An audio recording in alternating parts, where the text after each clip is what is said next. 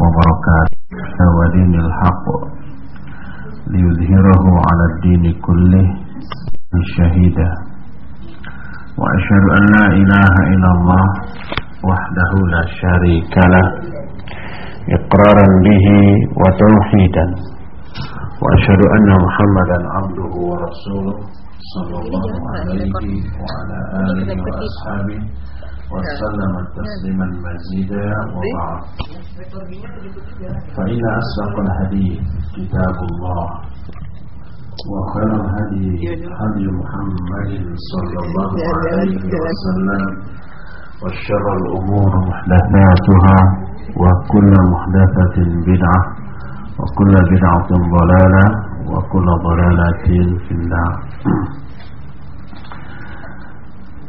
Hadirin ikhwati fillah, juga ibu-ibu, alhamdulillah kita berjumpa kembali untuk melanjutkan pembahasan kita Mukhtasor Maarijul Qobul.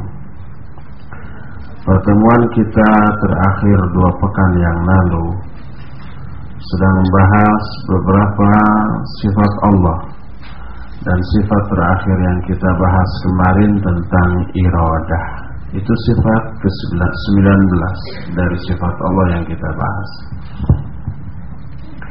Kita lanjutkan ke sifat 20 dan 21, yaitu as-sam'u wal basar, melihat, mendengar dan melihat. Jadi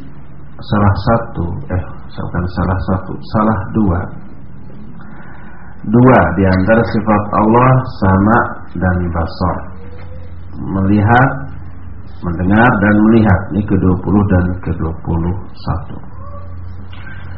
Jadi wajib kita yakini Allah mendengar, Allah juga melihat, karena Allah menyatakan demikian di dalam Al-Quran. Surah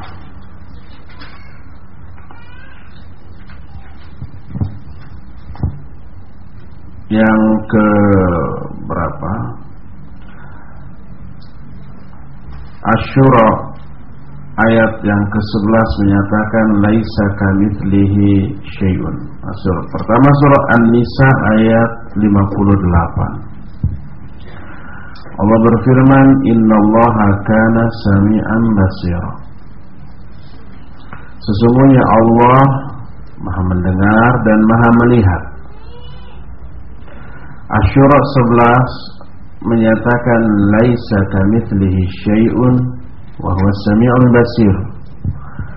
Tidak ada sesuatu pun yang menyerupai Allah, dan Dia Maha mendengar dan Maha melihat. Juga dalam surah Thaha ayat 46, firman Allah kepada 2 orang nabi, Nabi Musa dan Nabi Harun, kata Allah, innani ma'akuma asma wa ara. Kata Allah, sungguhnya aku selalu menyertai kalian berdua. Asma wa ara, aku mendengar dan aku melihat. Juga dalam Asy-Syu'ara ayat 15 Allah berfirman, kalla fadhhaba bi ayatina inna ma'akum mustami'un. Sekali-kali tidak, maka pergilah kamu berdua dengan membawa ayat-ayat kami. Sungguhnya kami menyertai kalian dan kami pun mendengar. Juga Az-Zukhruf ayat ke-80 Allah berfirman, am yahsabuna anna la nasma'u sirrahum wa najwahum bala wa rusuluna ladaihim yaktubun. Apakah mereka mengira bahwa kami tidak mendengar rahasia mereka dan bisik-bisik mereka? Bala, ya kami mendengar, dan para utusan kami, maksud para utusan kami di sinilah para malaikat, dan para utusan kami selalu menuliskan di hadapan mereka. Ayat ini pun menjelaskan Allah mendengar. Ali Imran 181 juga menegaskan laqad sami Allahu qaulal ladzina qalu innallaha faqirun wa nahnu aghnia. Sungguh Allah telah mendengar ucapan orang-orang yang mengatakan sesungguhnya Allah itu fakir sedangkan kami kaya. Orang yang mengatakan begitu, perkataannya pun didengar oleh Allah. Juga surah Al-Alaq ayat 14. Allah berfirman, "Alam ya'lam bi anna Allaha yara?" Bukankah dia mengetahui bahwa sungguhnya Allah melihat? Ini ayat tentang bahwa Allah itu melihat. Al-Mujadilah ayat yang pertama pun menyatakan qad sami Allahu qaulal lati tujadiluka fi zawjiha wa tashtaki ila Allah wallahu yasma'u tahawurakuma innallaha sami'un basir. Allah telah mendengar ucapan seorang wanita yang mendebat engkau tentang suaminya. Engkau yang dimaksud di sini adalah Nabi Muhammad SAW. Wa tashtaki ila Allah, dan dia mengadu kepada Allah. Dan Allah mendengar dialog kalian berdua. Maksud kalian berdua wanita itu dan Nabi Muhammad SAW. Sungguhnya Allah Maha mendengar dan Maha melihat. Nah, semua ayat tadi menjadi dalil yang qat'i, yang pasti, bahwa Allah itu ya mendengar, ya melihat. Maka maksudnya Allah yang pendengarannya meliputi seluruh suara terdengar. Penglihatannya pun menjangkau seluruh yang terlihat. Tapi dia mendengar dengan cara yang tidak sama dengan pendengaran kita. Dia melihat dengan cara yang tidak sama dengan cara melihatnya kita. Tapi dia memiliki kesempurnaan yang mutlak, yang layak bagi dirinya. Jadi cara mendengar Allah, cara melihat Allah tidak boleh difahami sama dengan cara melihat dan mendengarnya kita. Aisyah radhiyallahu anha dalam kitab Sahih Bukhari, ketika ada seorang wanita yang mendebat Nabi Muhammad SAW, Aisyah ada di kamarnya, tapi dia tidak mendengar perdebatan antara wanita itu dengan Nabi Muhammad SAW, padahal dekat. Tapi Allah yang berada di atas arsy, di atas 7 lapisan langit, mendengar. Ayat-ayat dan hadis-hadis tentang masalah ini amat sangat banyak. Sekalipun demikian, tetap ada pihak yang sesat dalam masalah ini. Contohnya Jahmiyah. Jahmiyah itu pengikut Jahm bin Safwan. Jahmiyah, pengikut Jahm bin Safwan ini tidak menetapkan baik nama maupun sifat bagi Allah. Padahal nama-nama dan sifat-sifat itu ditetapkan oleh Allah untuk dirinya, atau ditetapkan oleh Rasul SAW untuk Allah dalam hadis-hadisnya yang sahih. Seperti dalam ayat-ayat tadi kan, Allah menetapkan sifat mendengar dan melihat bagi diri Allah. Allah menyatakan Allah mendengar, Allah melihat. Mendengar dan melihat ini ya menjadi nama, Sami' dan Basir itu nama Allah. Sekaligus di dalam nama itu terkandung sifat Allah. Allah bersifat mendengar, Allah bersifat melihat. Tapi dua-duanya ini, baik nama maupun sifat, oleh Jahmiyah tidak ditetapkan sebagai nama dan sifat bagi Allah. Maka Jahmiyah tidak menetapkan bahwa Allah itu mendengar dan melihat. Tidak, kata mereka Allah tidak mendengar juga tidak melihat. Mereka menetapkan demikian menurut anggapan mereka dalam rangka menghindarkan tasbih dengan makhluk. Tasbihnya dengan shin besar, ha besar, tasbih bukan tasbih dengan ha kecil dan sin kecil. Tasbih dengan shin besar dan ha besar itu artinya menyerupakan. Kata mereka, kata Jahmiyah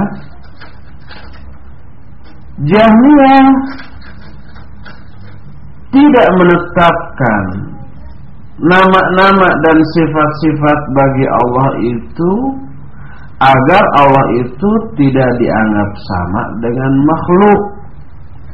Kalau Allah mendengar dan melihat, makhluk juga kan mendengar dan melihat, kata mereka gitu. Jadi kalau begitu Allah sama dong dengan makhluk. Nah, agar tidak dianggap sama dengan makhluk, maka mereka menolak, mengingkari adanya nama dan sifat bagi Allah. Allah tidak mendengar, Allah tidak melihat. Itu kata Jahmiyah. Jadi mereka menolak sifat-sifat sempurna bagi Allah. Para sifat itu Allah tetapkan untuk dirinya. Dan Allah yang lebih mengetahui tentang dirinya juga lebih mengetahui tentang selainnya. Tanpa sadar, si Jahmiyah ini dengan menolak sifat-sifat tadi dari diri Allah, berarti si Jahmiyah ini menyamakan Allah dengan berhala yang tidak mendengar juga tidak melihat. Berhala kan tidak mendengar dan tidak melihat, walaupun mungkin ada mata, ada telinga gitu ya si berhala itu. Berhala kan berupa patung, tapi si patung itu tidak mendengar, tidak melihat. Seperti apa yang diungkapkan oleh Nabiullah Ibrahim alaihissalam kepada bapaknya, yang diungkapkan oleh Allah dalam Maryam 42. Kata Ibrahim, ya abati, lima ta'budu ma la yasma' wa la yubsir wa la yubni anka syai'a. Hai bapak, kenapa engkau menyembah sesuatu yang tidak bisa mendengar dan tidak bisa melihat dan tidak memberikan kecukupan sedikit pun kepada engkau? Jadi berhala yang disembah oleh bapaknya Ibrahim alaihissalam itu tidak mendengar dan tidak melihat. Jadi dengan demikian Jahmiyah yang mengingkari nama dan sifat bagi Allah dengan niat yang baik tadinya, yaitu agar tidak diserupakan dengan makhluk, tapi dengan mengingkari sifat-sifat itu, tetap saja Jahmiyah itu menyerupakan Allah dengan makhluk yang lebih buruk, yaitu berhala. Kata Jahmiyah, Allah tidak mendengar, Allah tidak melihat. Kalau mendengar dan melihat berarti sama dengan makhluk. Dia tidak sadar kalau dianggap bahwa Allah tidak mendengar, tidak melihat, berarti sama aja dengan menyamakan Allah dengan makhluk yang lebih buruk, yaitu berhala tadi. Nah, nanti kalau Allah tidak mendengar, Allah tidak melihat, orang-orang kafir bisa ngomong. Kata orang kafir, wa ma'budukum aidan la yasma' wa la yubsir. Kalau kita ya berkata kepada orang-orang musyrik yang menyembah berhala, kenapa kalian menyembah sesuatu yang tidak melihat dan tidak mendengar? Orang kafir nanti bisa membalikan, yang kalian semua juga tidak mendengar, tidak melihat. Nah, itu kalau keyakinan Jahmiyah ini kita ikuti. Kata Jahmiyah kan Allah tidak mendengar, tidak melihat. Itu kata Jahmiyah. Nanti bisa dibalikan oleh orang kafir, sesembahan kalian juga tidak mendengar, tidak melihat. Maka maha suci Allah dari apa-apa yang dikatakan oleh orang-orang kafir dan zalim tersebut. Ini Jahmiyah.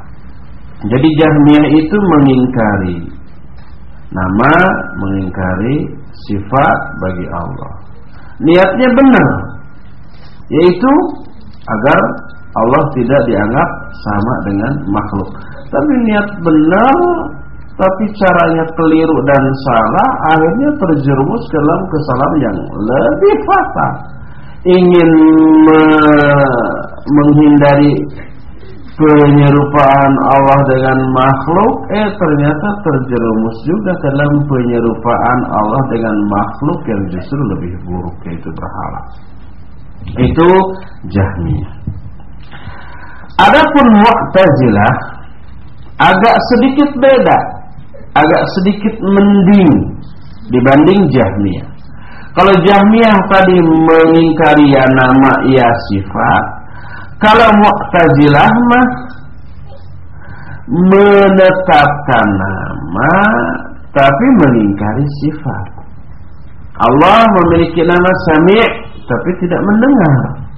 Namanya ya Allah Sami'un Basir, Allah mendengar, Allah melihat. Tapi itu sekedar nama. Namanya Sami' tapi tidak mendengar. Namanya Basir tapi tidak melihat. Jadi Mu'tazilah ini menetapkan nama-nama yang Allah tetapkan bagi dirinya, tapi mengingkari sifat-sifat kesempurnaan yang terkandung dalam nama-nama tadi. Jadi mereka menetapkan lafaz sebagai nama tapi tanpa makna. Ucapan atau keyakinan Mu'tazilah seperti itu pada hakikatnya sama aja dengan keyakinan Jahmiyah.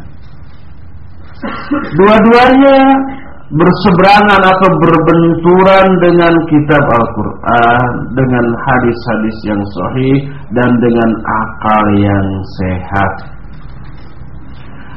Maka Mu'tazilah menjadikan nama-nama bagi Allah, tetapi dia menganggap nama tersebut sama dengan makhluk. Seperti nama Allah Karim. Karim itu apa? Dermawan. Tapi sebenarnya Allah itu tidak bersifat karim, kata Mu'tazilah. Kalau tidak dermawan berarti bakhil, ya. Bakhil lawannya. Bakhil itu pelit. Sama kalau begitu dengan makhluk. Banyak makhluk yang punya nama, nama-namanya bagus, tetapi sifatnya bertentangan dengan namanya. Ada orang namanya Ahmad. Ahmad itu artinya terpuji, tapi dia akhlaknya bejat, tercela. Ada orang umpamanya di Sunda namanya Asep, tapi goreng patut. Asep itu kan dari kasep. Kasep itu ganteng, tapi wajahnya jelek. Ada orang umpamanya namanya Soleh, Muhammad Soleh umpamanya, tapi perbuatannya salah terus. Itu orang, itu manusia. Antara nama dengan sifat itu tidak sinergi, tidak selaras, tidak sesuai, tidak sama. Itu makhluk. Nah, oleh Jahmiyah, nama-nama Allah itu seperti itu. Allah itu hanya punya nama, tetapi di dalamnya tidak terkandung sifat. Allah namanya Sami', tapi tidak mendengar. Allah namanya Basir, tetapi tidak melihat. Jadi Allah namanya Sami', tapi dia budak tuli. Allah namanya Basir, tapi dia buta. Allah namanya Karim, tapi dia bakhil. Justru menolak sifat-sifat yang terkandung di dalam nama tersebut berakibat menetapkan sifat yang sebaliknya. Ya, kalau Allah dianggap punya nama Sami tetapi tidak mendengar, berarti budak. Allah punya nama Basir yang artinya melihat, tapi Allah itu buta, dan seterusnya. Itulah perbedaan antara Jahmiyah dan Mu'tazilah. Jadi Mu'tazilah sedikit agak mending daripada Jahmiyah, tapi mendingnya itu tetap dalam kejelekan. Itulah sifat yang ke-20 dan 21, yaitu mendengar dan melihat. Jelas, paham ibu-ibu ya? Gamblang. Dan saya rasa penjelasan saya tidak terlalu cepat, makanya nggak ada yang protes tadi. Biasanya suka ada. Sifat ke-22, al-ilm. Al-ilm itu mengetahui. Allah Maha mengetahui. Wajib kita yakini Allah itu berilmu. Allah Maha mengetahui. Kenapa wajib? Sebab Allah menetapkan itu dalam Al-Quran, dalam banyak ayat. Pertama, surah Al-An'am ayat 59.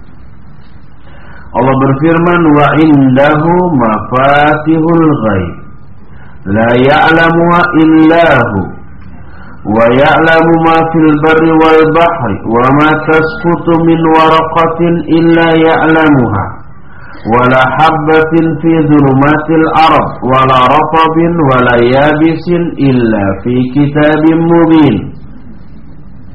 Kata Allah, di sisi Allah ada kunci-kunci kegaiban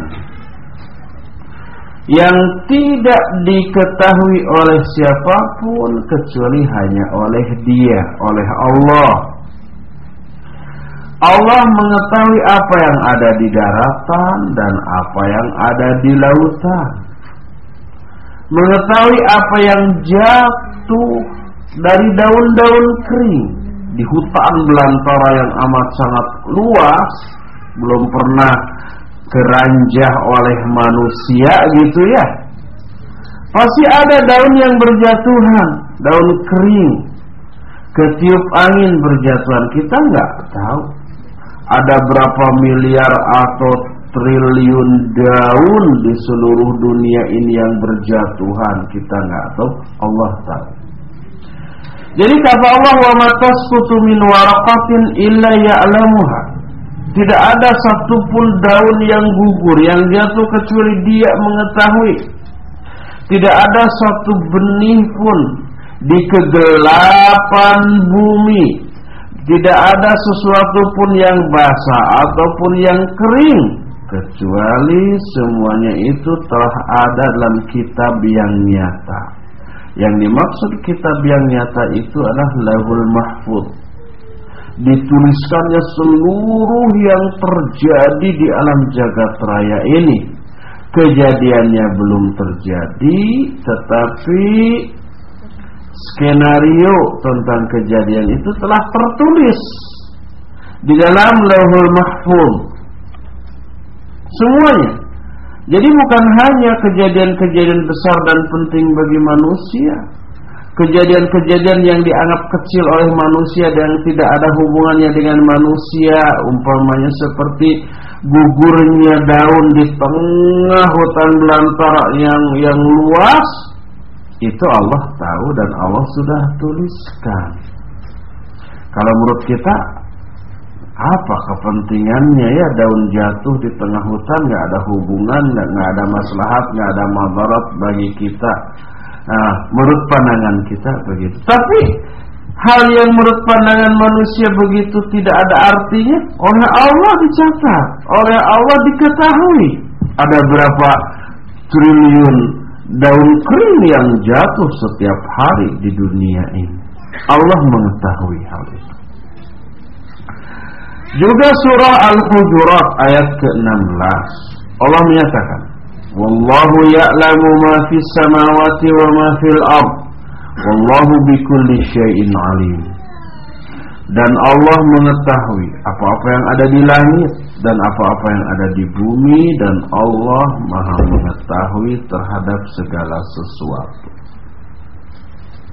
Jadi yang diketahui oleh Allah bukan hal-hal yang besar saja, tapi juga yang kecil juga. Bahkan nih, dalam surah Ghafir ayat 19. Surah Ghafir dengan nama lain surah Ghafir itu adalah surah Al-Mu'min.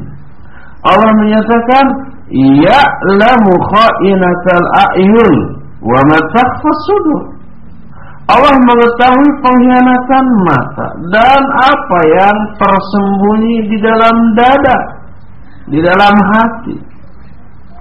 Hati manusia itu tidak diketahui oleh orang lain.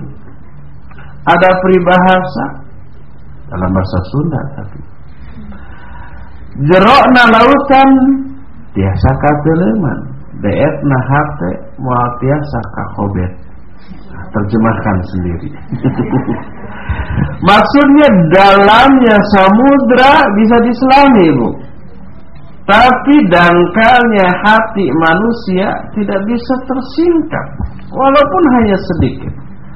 Tapi tidak tersingkapnya oleh sesama manusia. Oleh Allah diketahui. Lirikan mata manusia atau umpamanya tatapan manusia, tapi di balik tatapan itu mengandung rasa apa? Perasaan apa? Perasaan benci, perasaan sayang, perasaan curiga, perasaan apa? Itu oleh sesama manusia tidak bisa diketahui, oleh Allah tahu. Ya'lamu kha'inatal a'yun. Allah mengetahui pengkhianatan mata, wa ma takhfas sudur, mengetahui juga apa yang disembunyikan di dalam dada. Allah tahu apa yang tersirat dalam hati, apa yang direncanakan, apa yang dibisikkan. Orang lain tidak tahu, Allah subhanahu wa ta'ala tahu. Jadi serba tahu, yang lahir atau yang batin, yang nampak ataupun yang tersembunyi. Bila Allah serba tahu, maka akan kemana lagi makhluk ini pergi? Kemana lagi kita menyembunyikan aib-aib kita? Kemana lagi kita menutupi, dengan apa lagi kita menutupi perasaan dan pikiran kita? Tidak ada yang tersembunyi dari diri Allah. Rencana baik ataupun jahat, bisikan hati yang baik ataupun jahat, perasaan yang baik ataupun jahat, semuanya serba terketahui. Jadi tidak bisa kita bersembunyi dan menghindar dari Allah. Allahumma ighfir lana warhamna warzuqna at-taubata wal inabah ya alim ya hakim. Inilah sifat yang ke-22, yaitu al-ilm. Allah Maha mengetahui. Ke-23, Al-Ghani. Salah satu sifat dari Allah adalah Al-Ghani. Al-Ghani itu kaya. Allah ghani dengan zatnya, mustaghnin an kulli syai'. Mustaghnin itu tidak butuh kepada yang lain, tapi yang lainlah yang butuh kepada Allah. Allah kaya, sedangkan makhluk fakir. Fakir itu butuh kepada Allah. Surah Muhammad 38 menyatakan, ya ayuhan nas antumul fuqara'u ila Allah wallahu huwal ghaniyul hamid. Hei manusia, kalian semua orang-orang yang butuh kepada Allah, dan Allah lah yang maha kaya lagi maha terpuji. Ini bukan surah Muhammad, surah Fatir ayat 15 Bu ya, ralat Fatir 15. Nah, surah Muhammad 38 ini nih, wallahul ghani wa antumul fuqara. Allah lah yang maha kaya, sedangkan kalian fakir. Surah Al-Munafiqun ayat yang ke-7, ayat ke-7, ayat yang ke-7 betul. Ayat ke-7 menyatakan walillahi khazainus samawati wal ardi walakinnal munafiqina la yafqahun. Allah memiliki perbendaharaan langit dan bumi. Milik Allah semua yang ada di langit dan di bumi ini. Tapi orang-orang munafik tidak memahami. Az-Zariyat mulai 56 sampai 58 menyatakan, "Wa ma khalaqtul jinna wal insa illa liya'budun.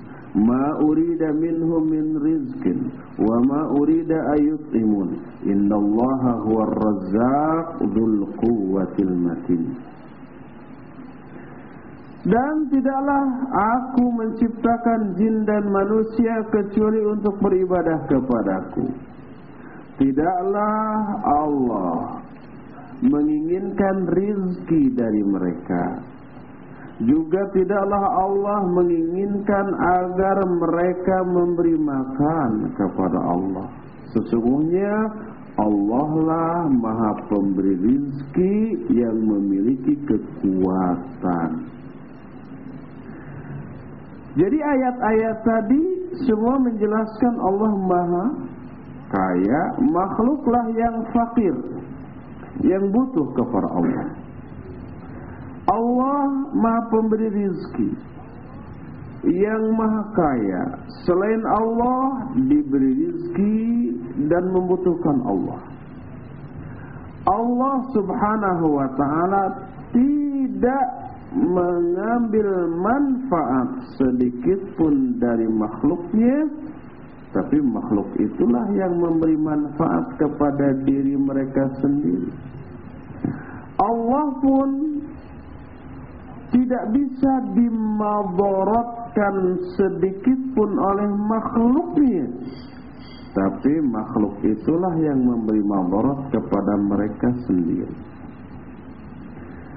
Dalam sebuah hadis qudsi di dalam kitab Sahih Muslim, Allah berfirman, "Ya ibadi, innakum lan tablughu dhurri fatadurruni wa lan tablughu naf'i fatanfa'uni.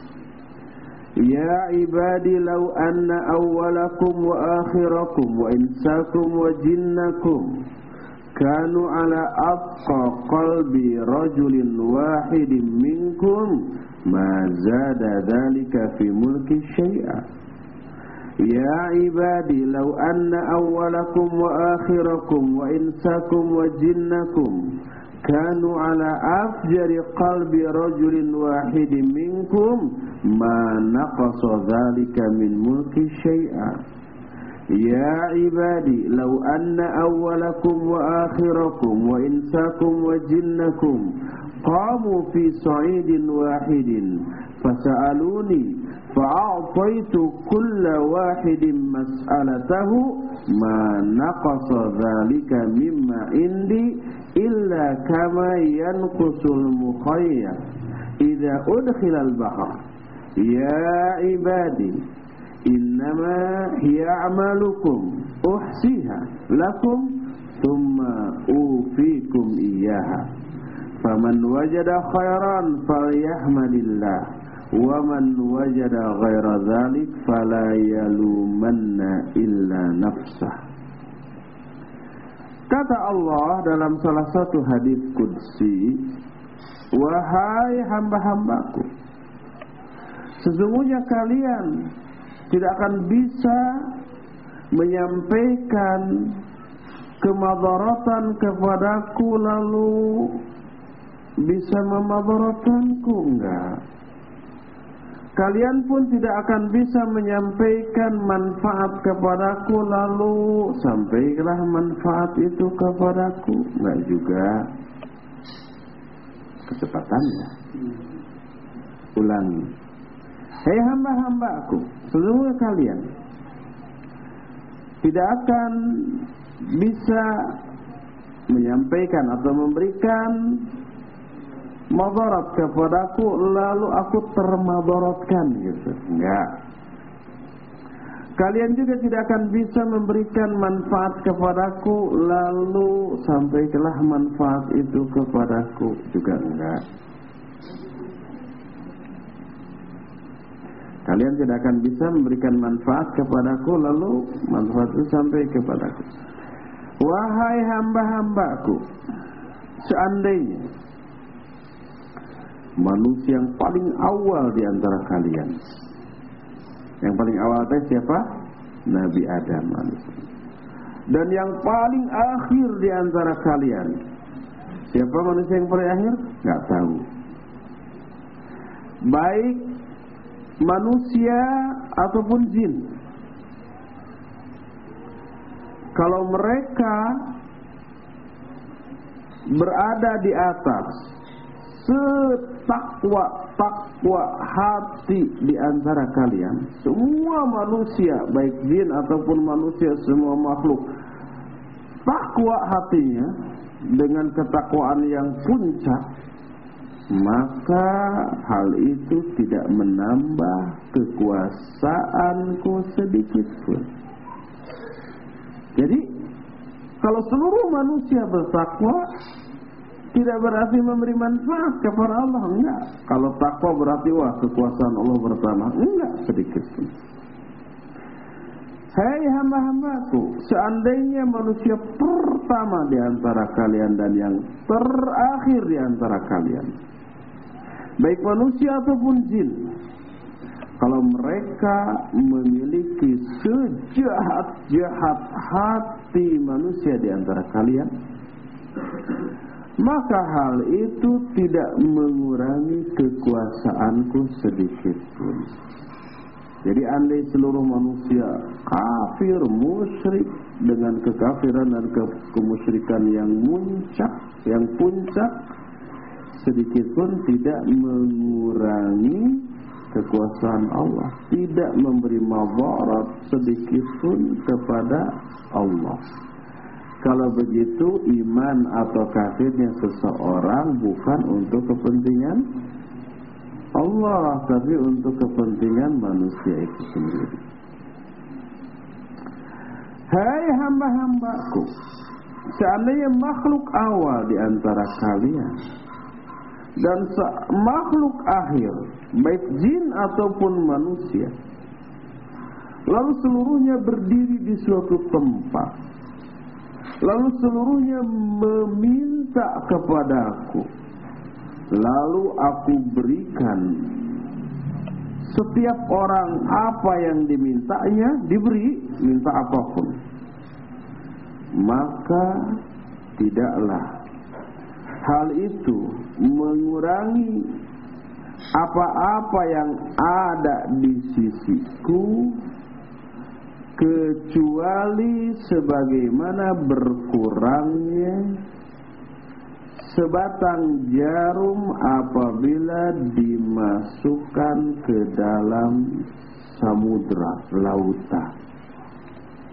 Seperti itu, seperti jarum dilempar ke lautan. Seperti itulah seandainya seluruh makhluk jin dan manusia minta, dari mulai zaman Nabi Adam sampai hari kiamat, entah berapa triliun manusia, bukan triliun lagi, mungkin ya di atas triliun apa?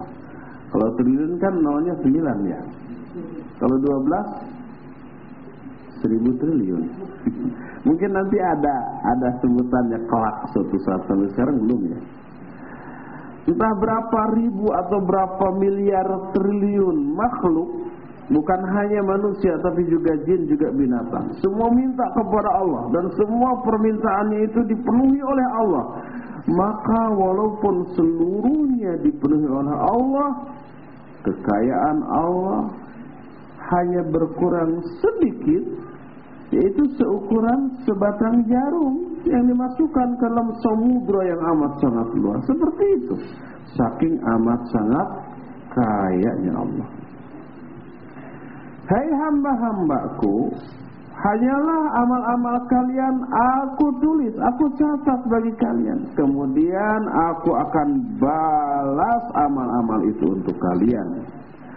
Maka siapa yang menemukan kebaikan, hendaklah dia memuji Allah. Dan siapa yang menemukan selain kebaikan, maknanya menemukan keburukan karena amalnya buruk, nanti dicatat juga dengan catatan yang buruk, dibalas juga dengan balasan yang buruk. Maka janganlah dia mencela siapapun kecuali mencela dirinya sendiri. Keburukan, kejahatan, kesalahan itu bukan hasil dari orang lain tapi dari dirinya. Jangan mencela siapapun kecuali mencela dirinya sendiri. Jadi ayat dan hadis kursi barusan menjelaskan tentang kekayaan Allah. Allah itu amat sangat super kaya. Meyakini hal ini, Bu, seorang muslim itu tidak akan pernah pesimis, tidak akan khawatir, jangan-jangan dengan kerusakan lingkungan hidup, dengan adanya pertambahan makhluk manusia yang begitu pesat, jangan-jangan suatu saat kita kelaparan, nggak kebagian makan. Enggak, seorang muslim tidak akan demikian, karena meyakini Allah itu maha kaya. Kekayaan Allah itu tidak seluruhnya terjangkau oleh manusia. Apa yang diperhitungkan oleh manusia sekarang, berkurangnya kekayaan alam, berkurangnya bahan-bahan pangan gitu ya, menyebabkan manusia suatu saat akan kelaparan, itu hanya bagian-bagian yang terjangkau oleh akal manusia dari kekayaan Allah. Sedangkan kekayaan Allah lain yang tidak terjangkau oleh manusia jauh lebih banyak lagi. Jadi kita tidak perlu khawatir suatu saat manusia ini akan kelaparan. Allah yang menjamin rizki seluruh makhluk. Allah menyatakan, "Wa ma min dabatin fil ardi illa 'ala Allahi rizquha." Tidak ada satupun makhluk yang melata di muka bumi ini kecuali tanggungan Allah lah rizkinya. Itulah sifat yang ke-23, yaitu ghani. Ghani itu adalah kaya.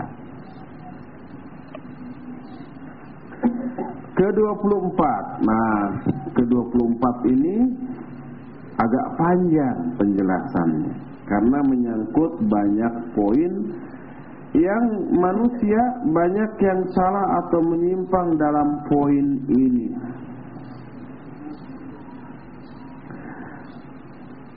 Ke-24 ini adalah sifat kalam.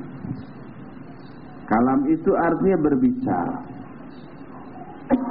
Jadi wajib kita meyakini Allah ini memiliki sifat suka berbicara.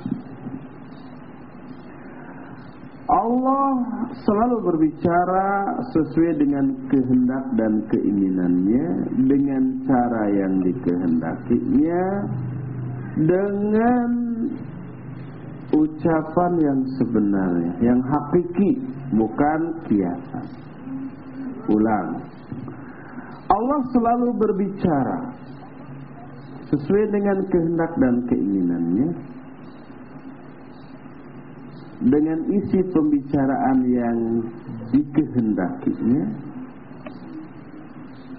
Allah selalu berbicara sesuai dengan kehendak dan keinginannya, bima syaa, dengan isi pembicaraan yang dikehendakinya, wa kaifa syaa, dengan cara yang dikehendaki, dengan bikalamin haqiqin, dengan pembicaraan yang hakiki. Hakiki itu yang sebenarnya, bukan ungkapan, bukan majazi, bukan kiasan, bukan simbol, bukan.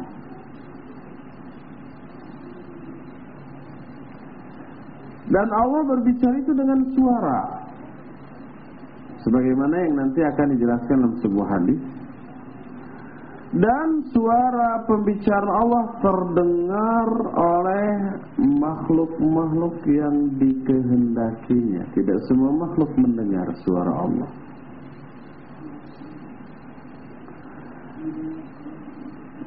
Jadi suara Allah berbicara dengan suara. Suara ini terdengar oleh makhluk-makhluk Allah yang dikehendakinya. Tidak semua makhluk mendengar suara Allah ya, seperti kita. Kita kan tidak mendengar suara, tapi Nabi Musa alaihissalam mendengar, Nabi Muhammad sallallahu alaihi wasallam juga mendengar gitu. Maka pembicaraan Allah Azza wa Jalla adalah pembicaraan yang hakiki dengan makna yang layak bagi kemuliaan dan keagungan Allah.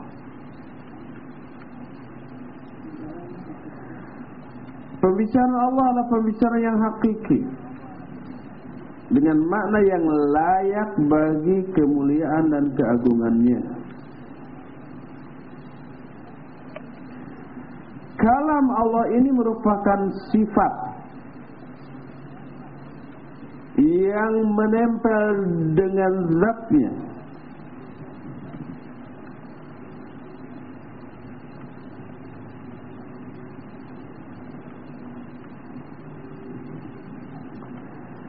Secara azali itu sejak dulu, tidak ada awalnya, Bu. Dan secara abadi itu sampai tidak ada akhirnya.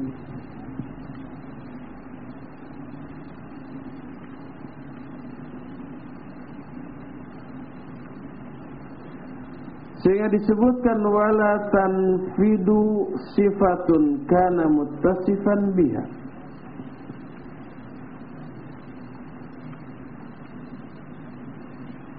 Sifatnya ini tidak pernah hilang.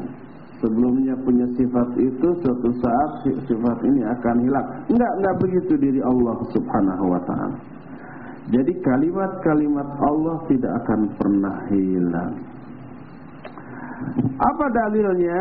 Dalilnya banyak. Pertama, surah An-Nisa 164. Allah berfirman, wa kallamallahu Musa taklima, dan Allah berbicara kepada Nabi Musa secara langsung. Ini ayat yang menyatakan Allah berbicara kepada Nabi Musa secara langsung. Makanya dibaca wa kallamallahu, bukan loha. Beda ya kalau dibaca loha dengan lahu. Kalau dibaca wa kallamallahu Musa taklima, berarti Allah yang berbicara kepada Nabi Musa. Tapi kalau dibaca wa kallamallaha Musa taklima, maknanya Nabi Musa yang berbicara kepada Allah. Sebab kalau dibaca Allahu, berarti Allahnya itu subjek, berarti Musa objek. Kalau subjek berarti Allah yang berbicara.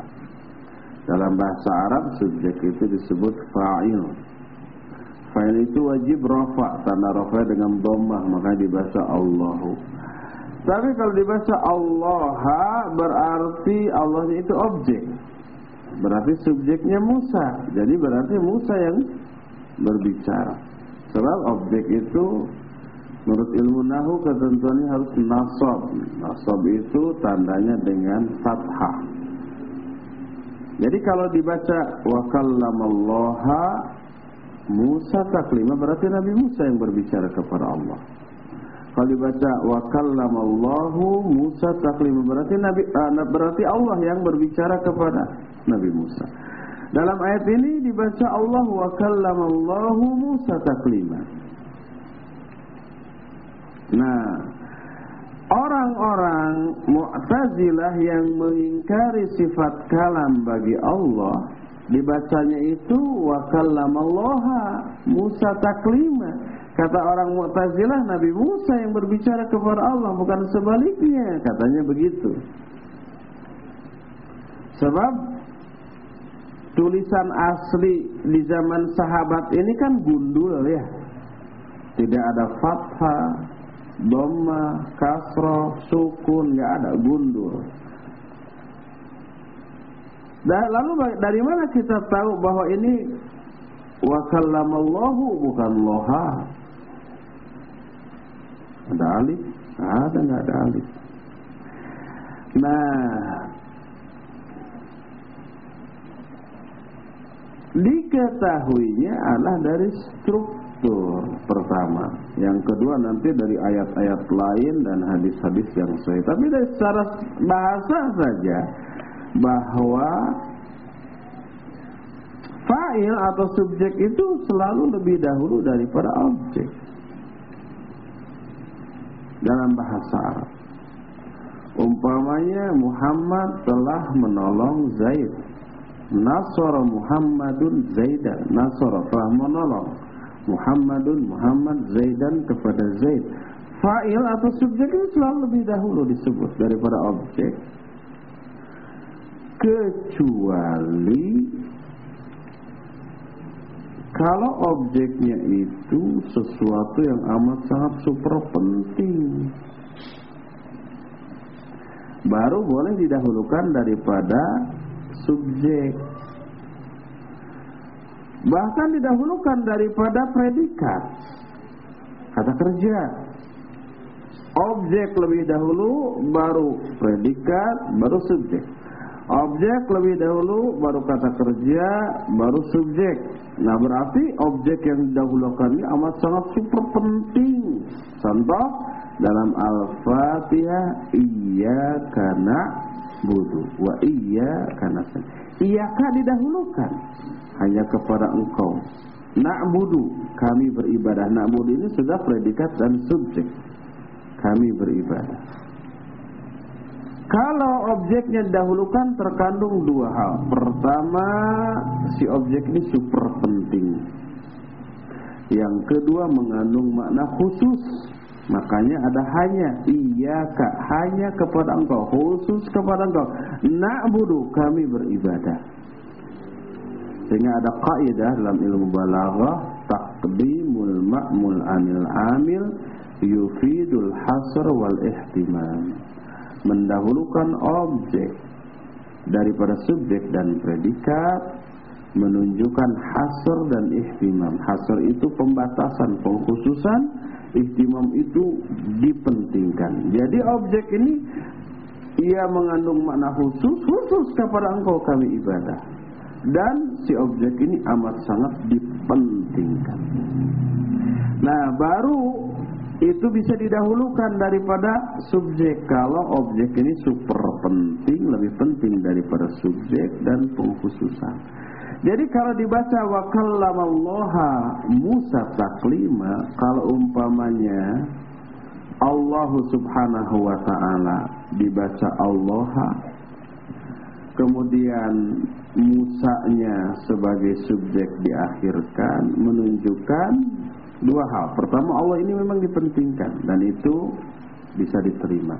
Tapi yang kedua, mengandung pengkhususan bahwa Musa hanya berbicara kepada Allah dan tidak berbicara kepada yang lain. Ini yang nggak bisa diterima.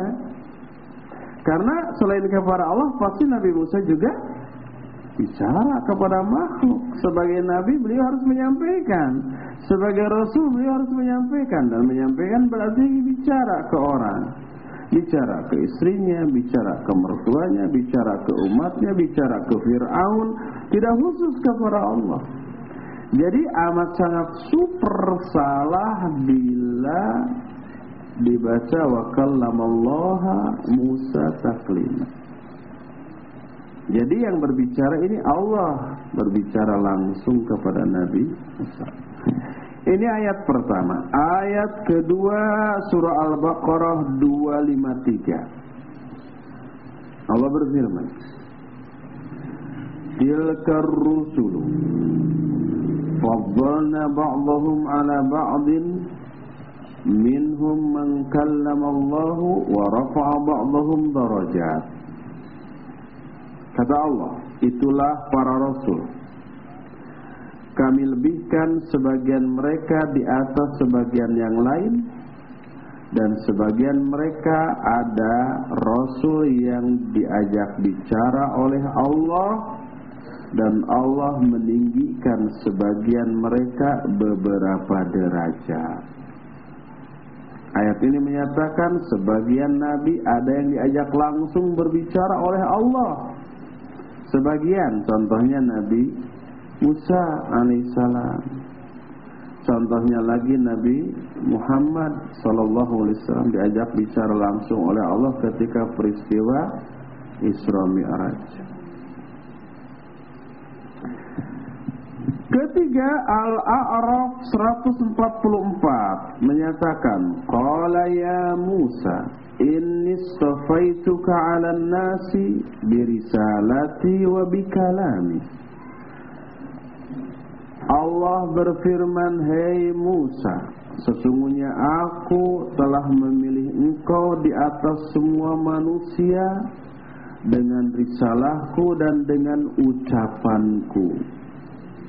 Itu kata Allah, dengan risalahku dan dengan ucapanku. Ini menunjukkan Allah berucap, Allah berbicara.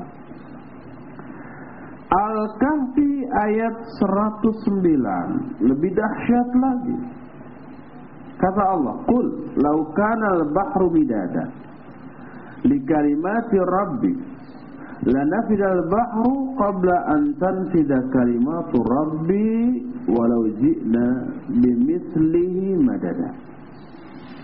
Katakan olehmu Muhammad, seandainya lautan dijadikan tinta untuk menuliskan kalimat-kalimat Allah, pasti akan habislah lautan tersebut sebelum habisnya kalimat-kalimat Allah, sekalipun kami datangkan lagi tinta sebanyak lautan itu. Bayangkan lautan yang begitu luas ya. Lautan itu konon ini saya nggak pernah mengukur sendiri. Itu lebih luas daripada daratan. Airnya lebih banyak daripada tanah. Kalau lautan sebanyak itu dijadikan tinta, lalu tintanya dijadikan untuk bahan menuliskan kalimat-kalimat Allah, nggak cukup. Walaupun didatangkan lagi tinta sebanyak itu lagi, nggak cukup tetap. Ini menunjukkan amat sangat banyaknya kalimat-kalimat Allah. Dalam Luqman 27 Allah menyatakan, walau anna ma fil ardi min syajaratin aqlamun wal bahr yamudduhu min ba'dihi sab'atu abhur ma nafidat kalimatullah innallaha azizun hakim. Seandainya pohon-pohon yang ada di muka bumi ini dijadikan pena, dan lautan bahkan ditambah lagi 7 kali lautan dijadikan tinta, bukan 2 kali, 7 kali lautan dijadikan tinta, semua pohon-pohonnya dijadikan pena, maka tetap kalimat-kalimat Allah tidak akan habis untuk dituliskan. Sesungguhnya Allah Maha Gagah dan Maha Hakim. Berkata Al-Imam Ibnu Katsir rahimahullah ketika menafsirkan ayat ini. Kata Imam Ibnu Katsir, walau anna jami'a asjaril ard ju'ilat aqlaman wa ju'ilal bahru midada wa amaddahu sab'ata abhur ma'ahu wa kutibat biha kalimatullahi ta'ala ad-dalatu ala 'azamatihi wa sifatihi wa jalalihi latakassaratil aqlam wa nafid.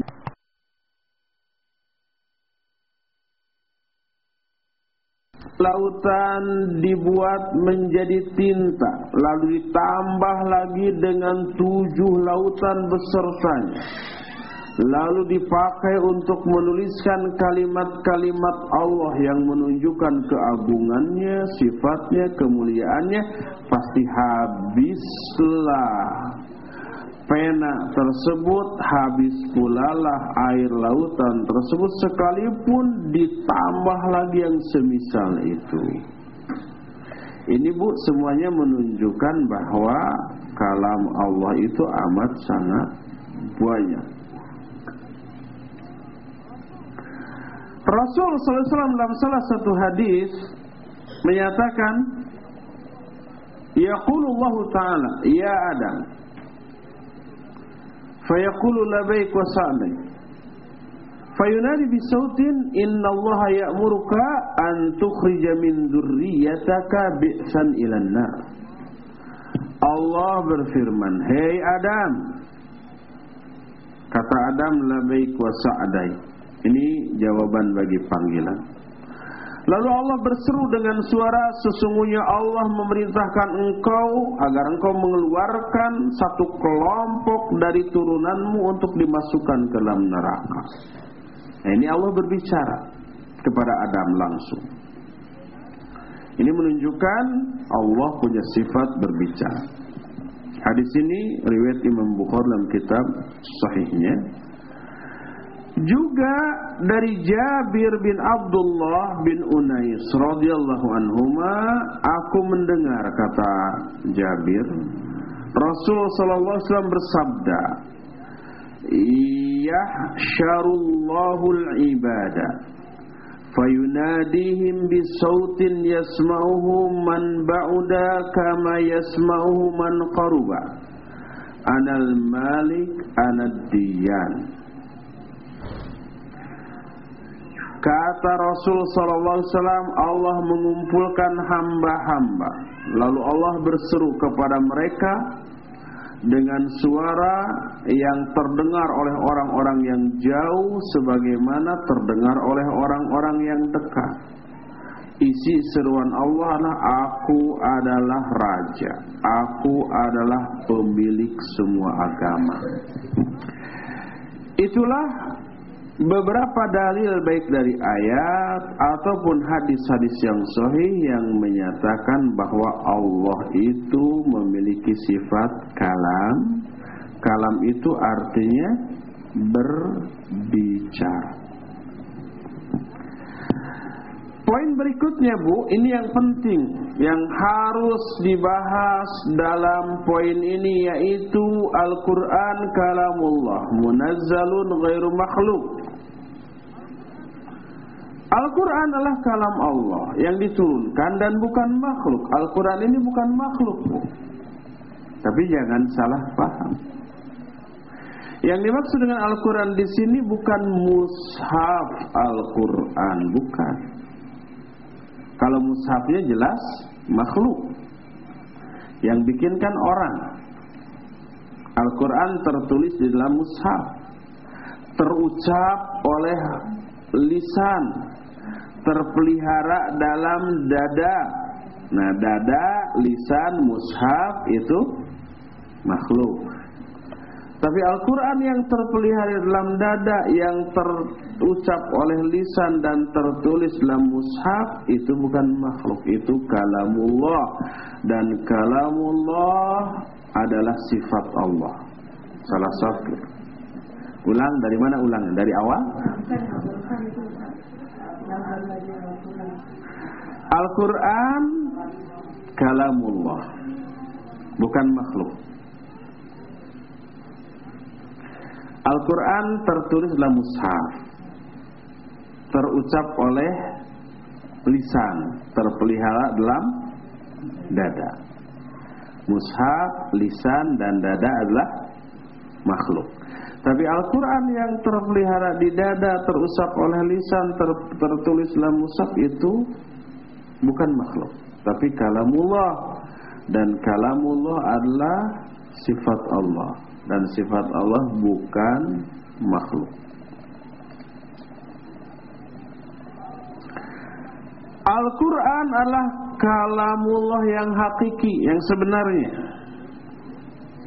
baik hurufnya ataupun maknanya. Bukan hanya huruf tanpa makna, dan bukan hanya makna tanpa huruf. Allah berfirman dalam Al-Quran surah At-Taubah ayat yang ke-6, fa'ajirhu hatta yasma'a kalam Allah. Ini tentang tawanan orang-orang musyrik. Dalam suatu peperangan ada yang menyerah, lari gak sempat, mau dibunuh menyerah, gak boleh dibunuh, tapi ditawan. Fa'ajirhu, maka tawanlah di dalam masjid, diikat, hatta yasma'a kalam Allah, sampai dia mendengar kalam Allah.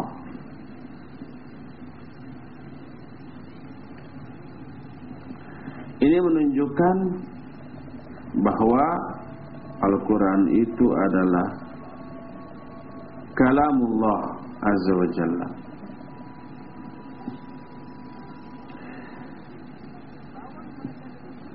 Tawan mereka di masjid sampai mereka mendengar kalam Allah. Nah, pendengaran manusia yang mendengar kalam Allah, pendengarannya makhluk. Tapi apa yang didengar bukanlah makhluk. Yang didengarkan kalamullah, bukanlah makhluk. Suara manusia yang membacakan kalam Allah, suaranya makhluk. Tapi apa yang dibacakan oleh suara itu kalamullah, bukan makhluk. Al-Quran ditulis dalam mushaf, tulisannya adalah makhluk. Tapi apa yang dituliskan itu kalamullah, bukan makhluk. Jadi beda ya Bu ya. Harus agak jeli, bukan agak, harus sangat jeli. Ini nih, bawa nih Quran. Nah, yang dimaksud bawa Quran itu membawa mushaf. Al-Quran kalau mushaf pasti makhluk. Tapi isi dari mushaf itu, apa yang dituliskan dalam mushaf itu, itulah kalamullah, dan itu bukan makhluk.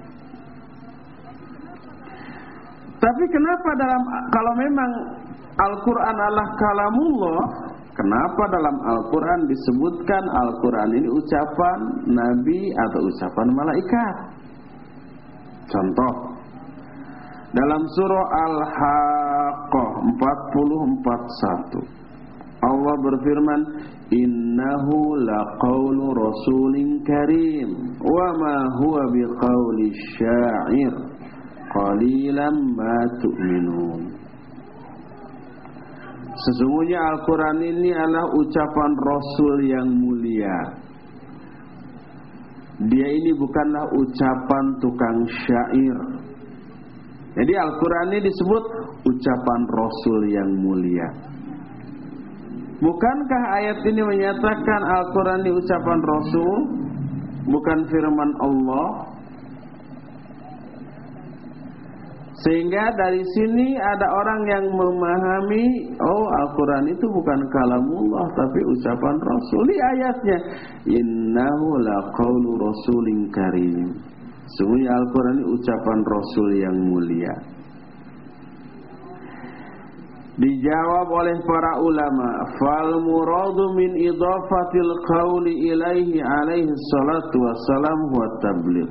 Lianna min haqqir Rasul sallallahu alaihi wasallam ayyuballigha 'anil mursil, la anna al-Qur'ana kalamur Rasul. Jawabannya adalah idhofat kepada Rasul, idhofat itu disandarkan. Penyandaran kepada Rasul, bahwa Al-Quran itu disebut ucapan Rasul, maknanya adalah tabligh. Tabligh itu menyampaikan, Rasul menyampaikan Al-Quran ini, dan ketika menyampaikan berarti diucapkan.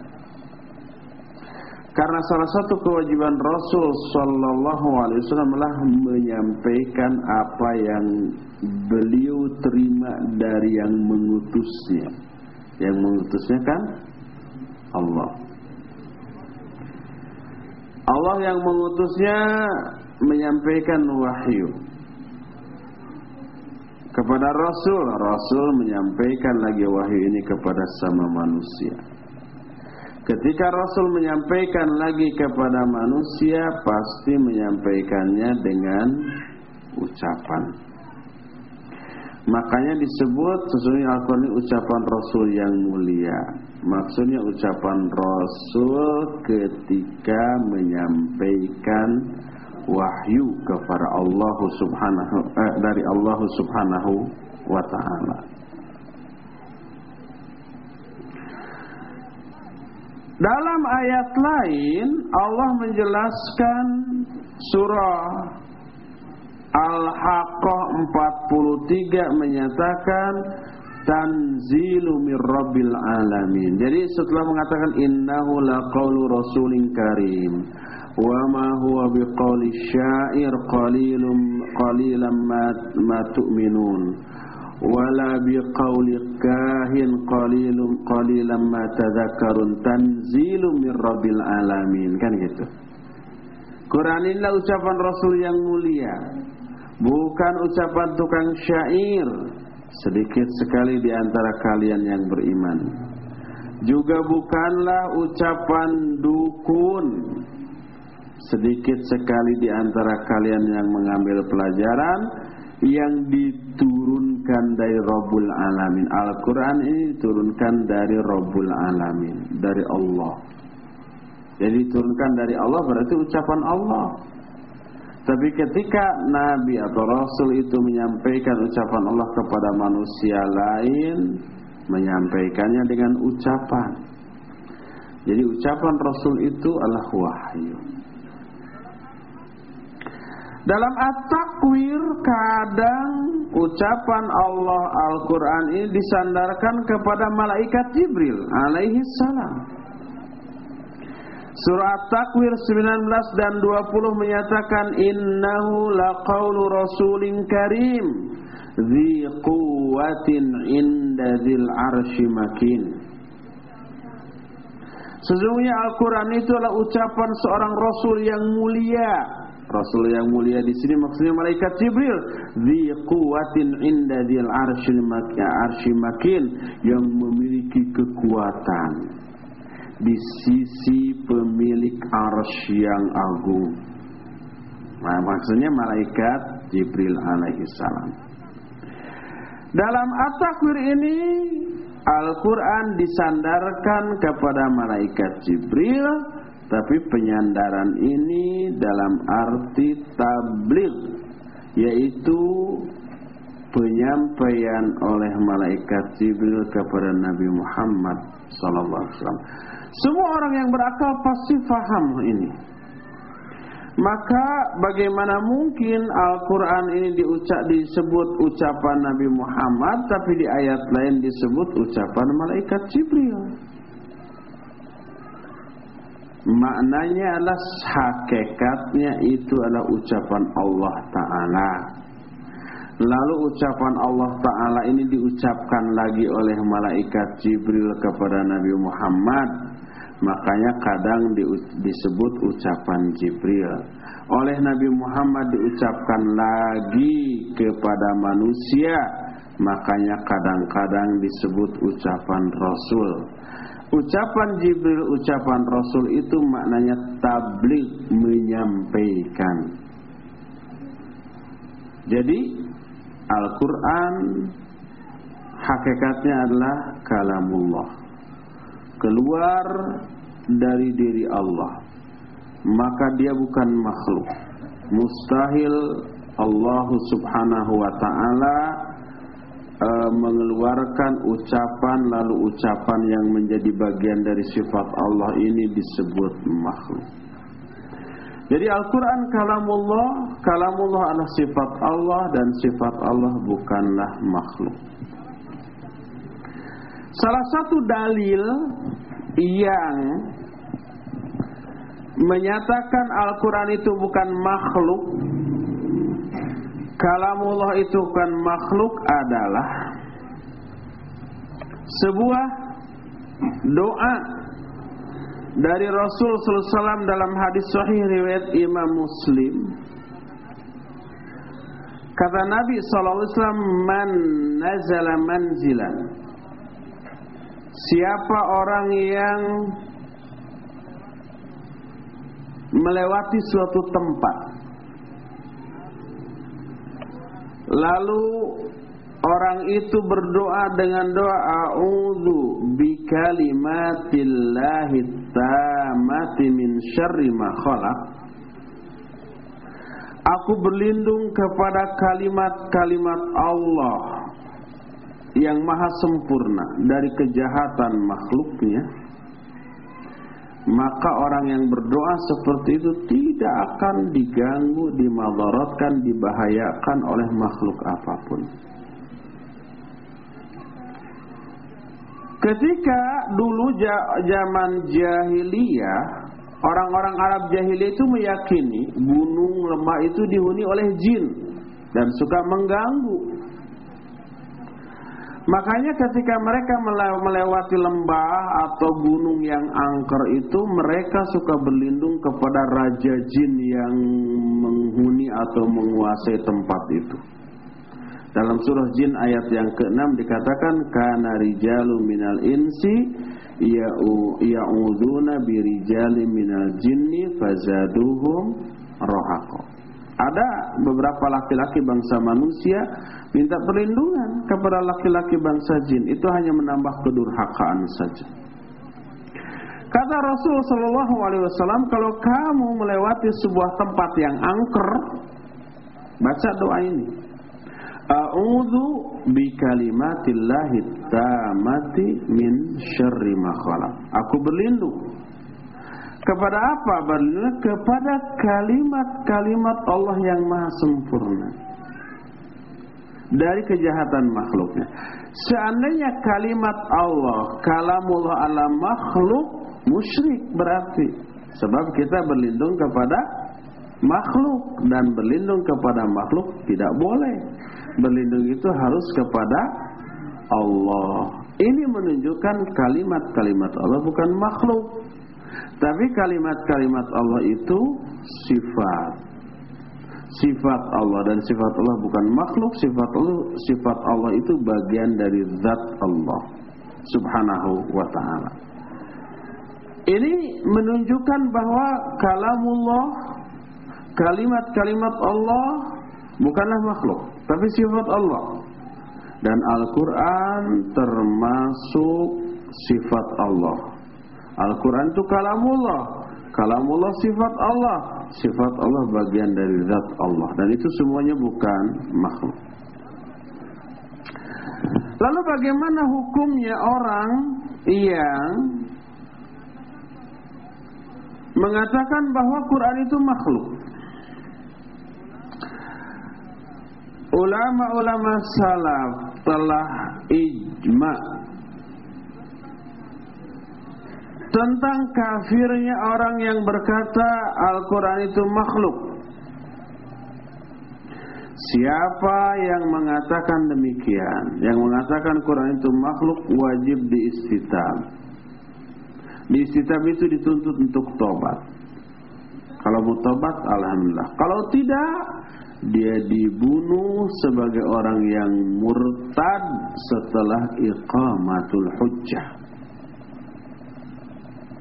Iqamatul hujjah itu artinya menegakkan hujjah, menjelaskan argumen kepada orang itu. Berkata Imam Ahmad bin Hanbal rahimahullahu ta'ala, Kata Imam Ahmad, man qala al-Qur'anu makhluqun fahuwa indana kafir.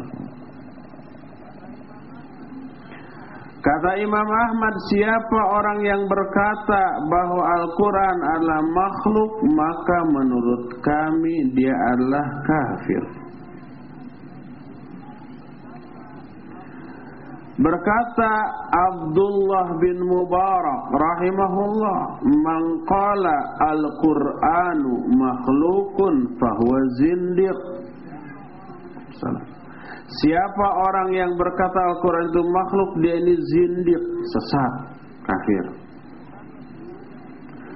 Berkata Sufyan bin Uyainah, man qala al-Qur'anu makhluk fahuwa kafir, wa man syakka fi kufri fahuwa kafir. Oh, ini lebih detail, merembet ke orang lain. Kata Imam Sufyan bin Uyainah, siapa orang yang berkata bahwa Al-Quran itu makhluk, dia ini kafir. Dan siapa yang ragu kepada kekafiran orang itu, dia pun kafir. Yang meragukan kekafiran orang tadi pun kafir.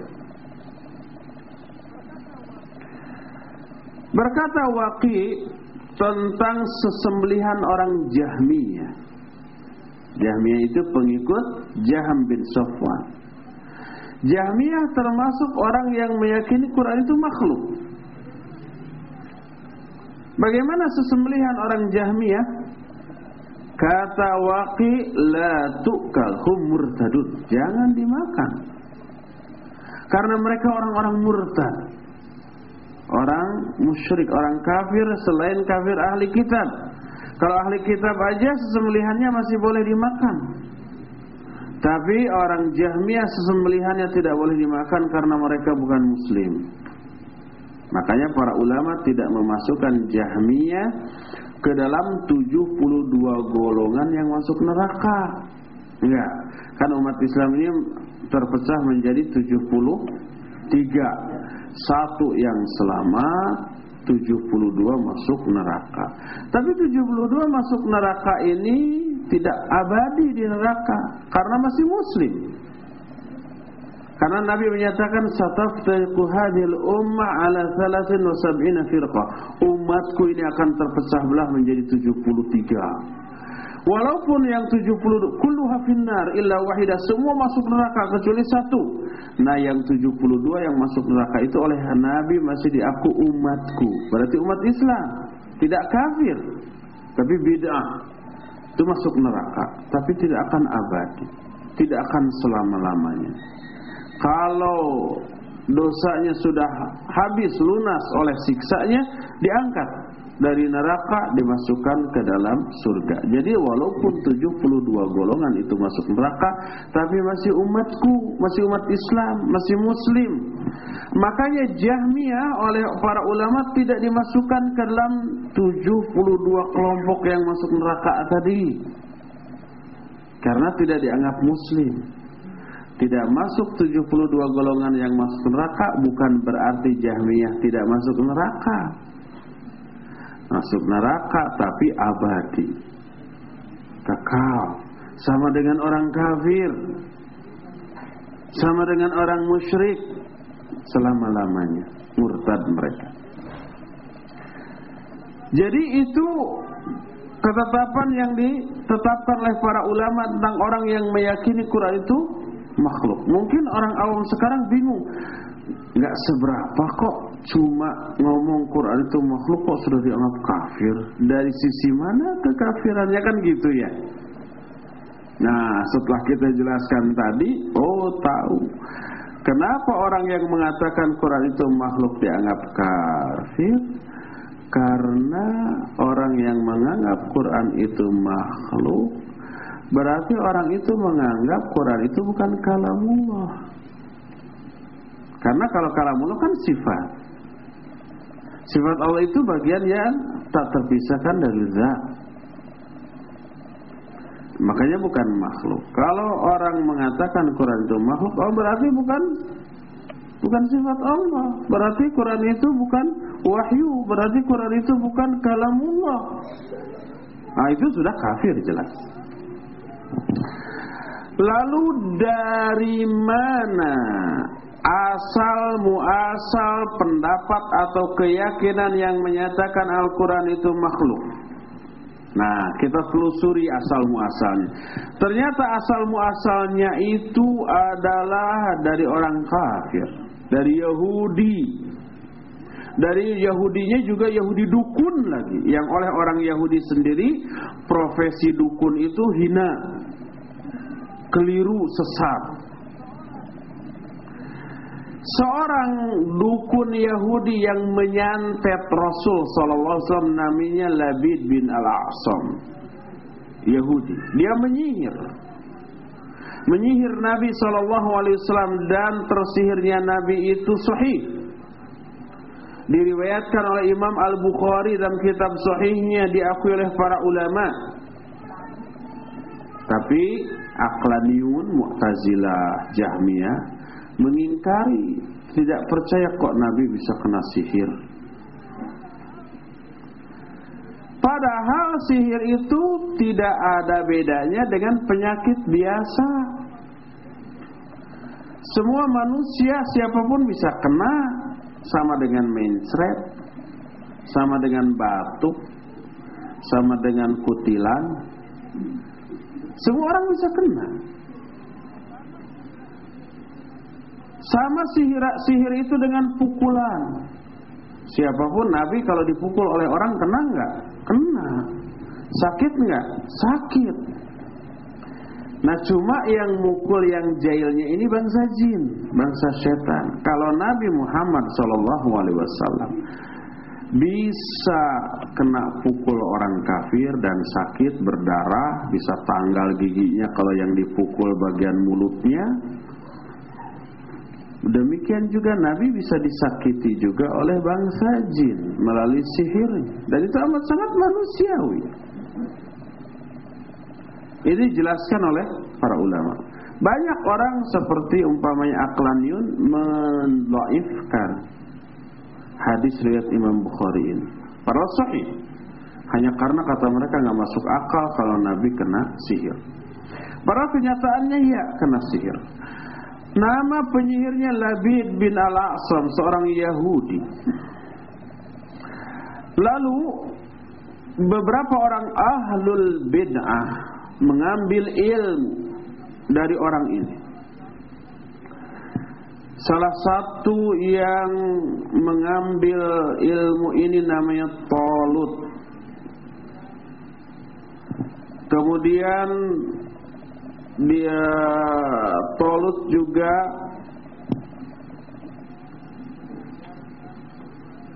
mengajarkan kepada Bayan bin Sam'an.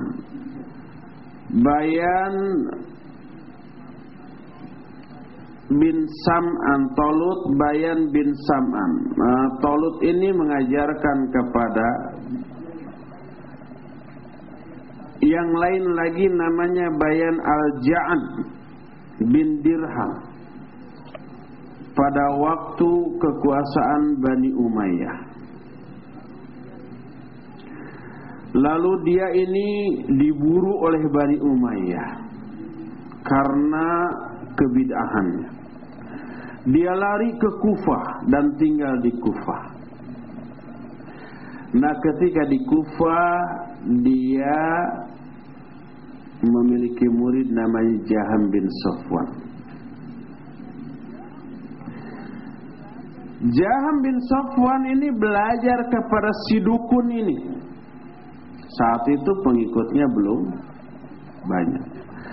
Nah, Talut yang merupakan saudara sepupu dari Labid Al-A'sam mengajarkan kepada Bayan Al-Ja'ad bin Dirham. Ja'ad bin Dirham ini kemudian mengajarkan kepada Jaham bin Safwan ajaran dari Labid, dari Talut, dari Ja'ad bin Dirham, yang sampai kepada Jaham menyatakan Quran ini makhluk. Jadi keyakinan Quran makhluk ini berasal dari dukun Yahudi sampai kepada Jaham bin Safwan. Kemudian Jaham bin Safwan menyebarkan lagi. pada waktu Ja'ad bin Dirham belum begitu meluas keyakinan bahwa Quran itu makhluk. Karena Amir Kufah yang namanya Khalid bin Abdullah Al-Qisri segera membunuh Ja'ad. Membunuhnya juga atraktif. Beliau berkhutbah pada waktu Idul Adha di Kufah. Dalam khutbahnya beliau menyatakan, ayuhan nas dhahu taqabbalallahu dhahayakum fa inni mudhahin bil Ja'ad bin Dirham innahu za'ama anna Allah lam yattakhidh Ibrahim khalila wa lam yukallim Musa taklima ta'ala Allahu amma yaqul Ja'ad uluwan kabira thumma nazala fadabahahu fi asli mimbar wa dzalika sana 124 Hijriah. Kata Amir Kufah, yaitu namanya Khalid bin Abdullah, "Hei manusia, menyembelihlah kalian. Semoga Allah menerima sesembelihan kalian, karena sungguhnya aku pun akan menyembelih Ja'ad bin Dirham. Karena Ja'ad bin Dirham dia menganggap Allah tidak menjadikan Ibrahim sebagai khalil. Allah juga tidak berbicara kepada Nabi Musa dengan sebenarnya. Maha tinggi Allah dari apa yang dikatakan oleh Ja'ad dengan setinggi-tingginya dan sebesar-besarnya." Setelah berkata demikian, Khalid turun dari mimbar, lalu di bawah mimbarnya dia menyembelih Ja'ad bin Dirham. Ini terjadi pada tahun 124 Hijriah. Ini dijelaskan oleh Imam Al-Bukhari dalam kitab Khalqu Af'alil Ibad.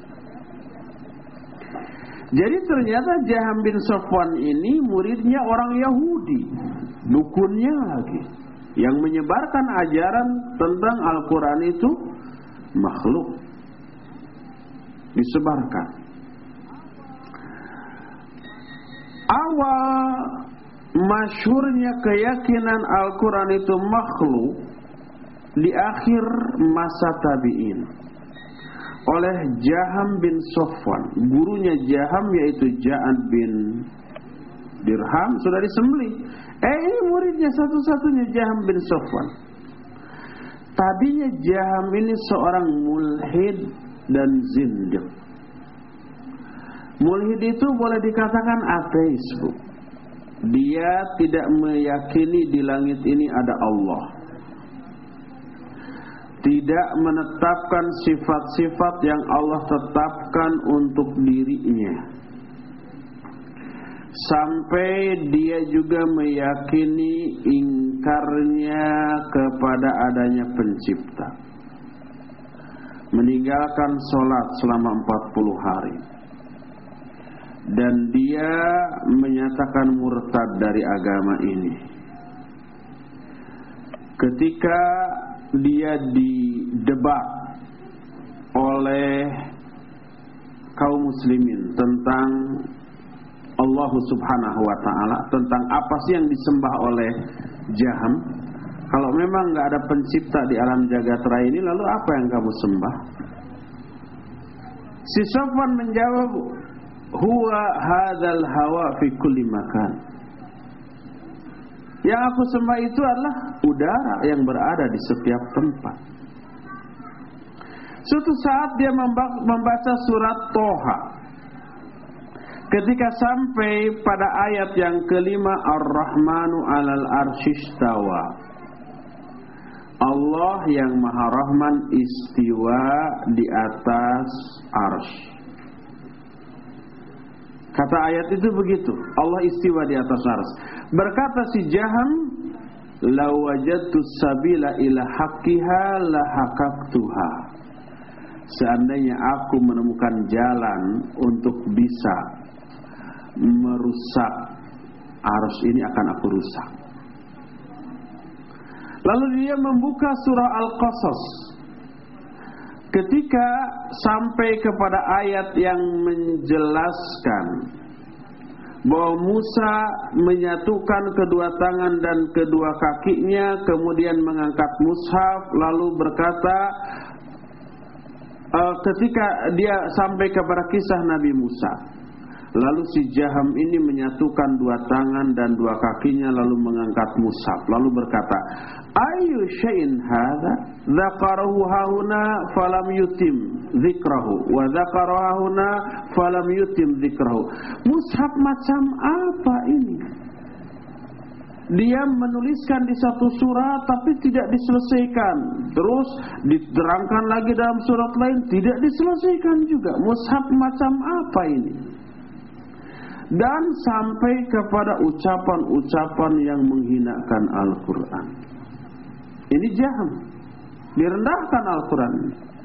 Alhamdulillah si Jaham ini akhirnya disembelih oleh Salim bin Ahuz di Asbahan sebelum dia mampu menyebarkan kembali keyakinan-keyakinan yang buruknya. Ini Jaham sudah mati juga disembelih. Gurunya Ja'ad bin Hirham disembelih oleh Khalid. Kemudian muridnya Jaham disembelih juga oleh Salim. Tapi sebelum disembelih dia masih punya kader. Namanya Bushr Al-Murisi, seorang tokoh Mu'tazilah, seorang yang menyesatkan Khalifah Al-Ma'mun di zaman Imam Ahmad, yang mengajarkan bahwa Al-Quran itu makhluk. Bushr Al-Murisi ini bapaknya seorang Yahudi, mati tahun 128. Nah, di zaman Imam Ahmad inilah terjadi fitnah besar. Khalifah Al-Ma'mun dan dua anak turunannya Al-Muwaffiq Billah dan Al-Mu'tasim Billah juga mewarisi keyakinan Al-Quran itu makhluk, sehingga diwajibkan semua warganya meyakini Quran itu makhluk. Siapa yang tidak sepakat ditangkap, dipenjara, disiksa, termasuk Imam Ahmad bin Hanbal rahimahullah. Sampai disiksa, dipenjara gitu ya. 3 masa kekhalifahan Imam Ahmad dipenjara terus karena tidak mau mengakui kemakhlukan Al-Quran. Sampai ulama-ulama lain dibebaskan karena ngaku secara lisan, karena nggak kuat disiksa terus-terusan. Kata teman-teman Imam Ahmad, kenapa engkau tidak mengaku aja secara lisan, tapi hati kita tetap meyakini Al-Quran itu kalamullah. Kata Imam Ahmad, kamu lihat di luar penjara banyak orang. Iya, mereka siap mencatat apa yang akan dikatakan oleh Imam Ahmad. Kalau Imam Ahmad menyatakan Quran itu makhluk secara lisan aja untuk selamat dirinya selamat, tapi ribuan, jutaan, malah miliaran orang akan sesat. Sampai di zaman kita, Imam Ahmad juga menyatakan Quran itu makhluk. Bisa-bisa kita terpengaruh karena ada Imam Ahmad. Imam Ahmad gak mau. Tetap Quran itu bukan makhluk. Debat berkali-kali dengan tokoh Mu'tazilah di zaman itu, selalu Imam Ahmad yang menang. Tapi tetap ngeyel mereka. Sampai kata tokoh Mu'tazilah, wa ma kunna indal imami Ahmad illa kamitsid dubab. Kami di hadapan Imam Ahmad ini tidaklah berarti apa-apa kecuali seperti seekor lalat. Minder mereka di hadapan Imam Ahmad. Begitu agungnya Imam Ahmad dalam pandangan tokoh-tokoh Mu'tazilah. Ketemu itu udah keder langsung. Kami merasa seekor lalat lah di hadapan Imam Ahmad. Itu ucapan mereka. Nah, seperti itulah fitnah akibat keyakinan yang bid'ah dan sesat itu Al-Quran itu sebagai makhluk. Sampai para ulama dipenjara. Ketika para ulama yang lain yang dibebaskan, ditegur oleh orang-orang, kenapa kalian tidak setabah Imam Ahmad? Apa jawab mereka? Apakah kalian mau menyamakan kami dengan orang yang imannya sederajat dengan Nabi? Sampai begitu kan Imam Ahmad, kehebatan beliau dalam kesabaran dan keimanan. Apa kalian akan menyamakan aku dengan orang yang memiliki keimanan seperti Nabi? Kehebatan Imam Ahmad dalam pandangan kawan-kawannya dan juga lawannya begitu dahsyat. Jadi Bu, kesimpulannya bahwa Al-Quran itu kalamullah dan bukan makhluk. Keyakinan bahwa Al-Quran itu makhluk berbahaya, keyakinan yang sesat, orangnya dianggap kafir. Nah, pembicaraan tentang Al-Quran ini makhluk belum selesai Bu. Nanti akan ada rincian yang lebih detail tentang masalah itu. Akan tapi biar ibu-ibu tidak terlalu puyeng, cukup sampai di sini saja dulu.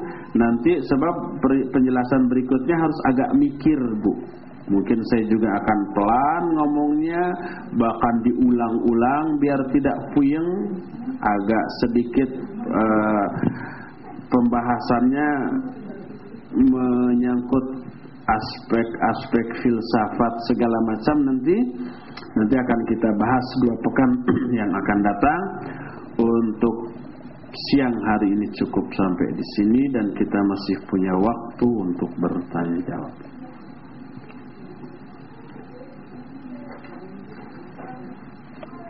Wah, ini sudah kebanyakan nih. Kayaknya nggak cukup setengah jam ini.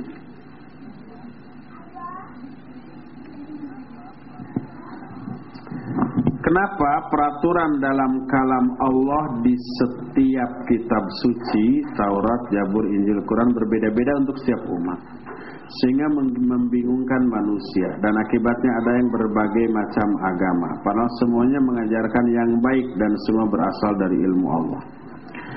Kenapa berbeda Bu? Karena zaman juga berubah, karakter orang juga berubah, ukuran tubuh manusia juga berubah.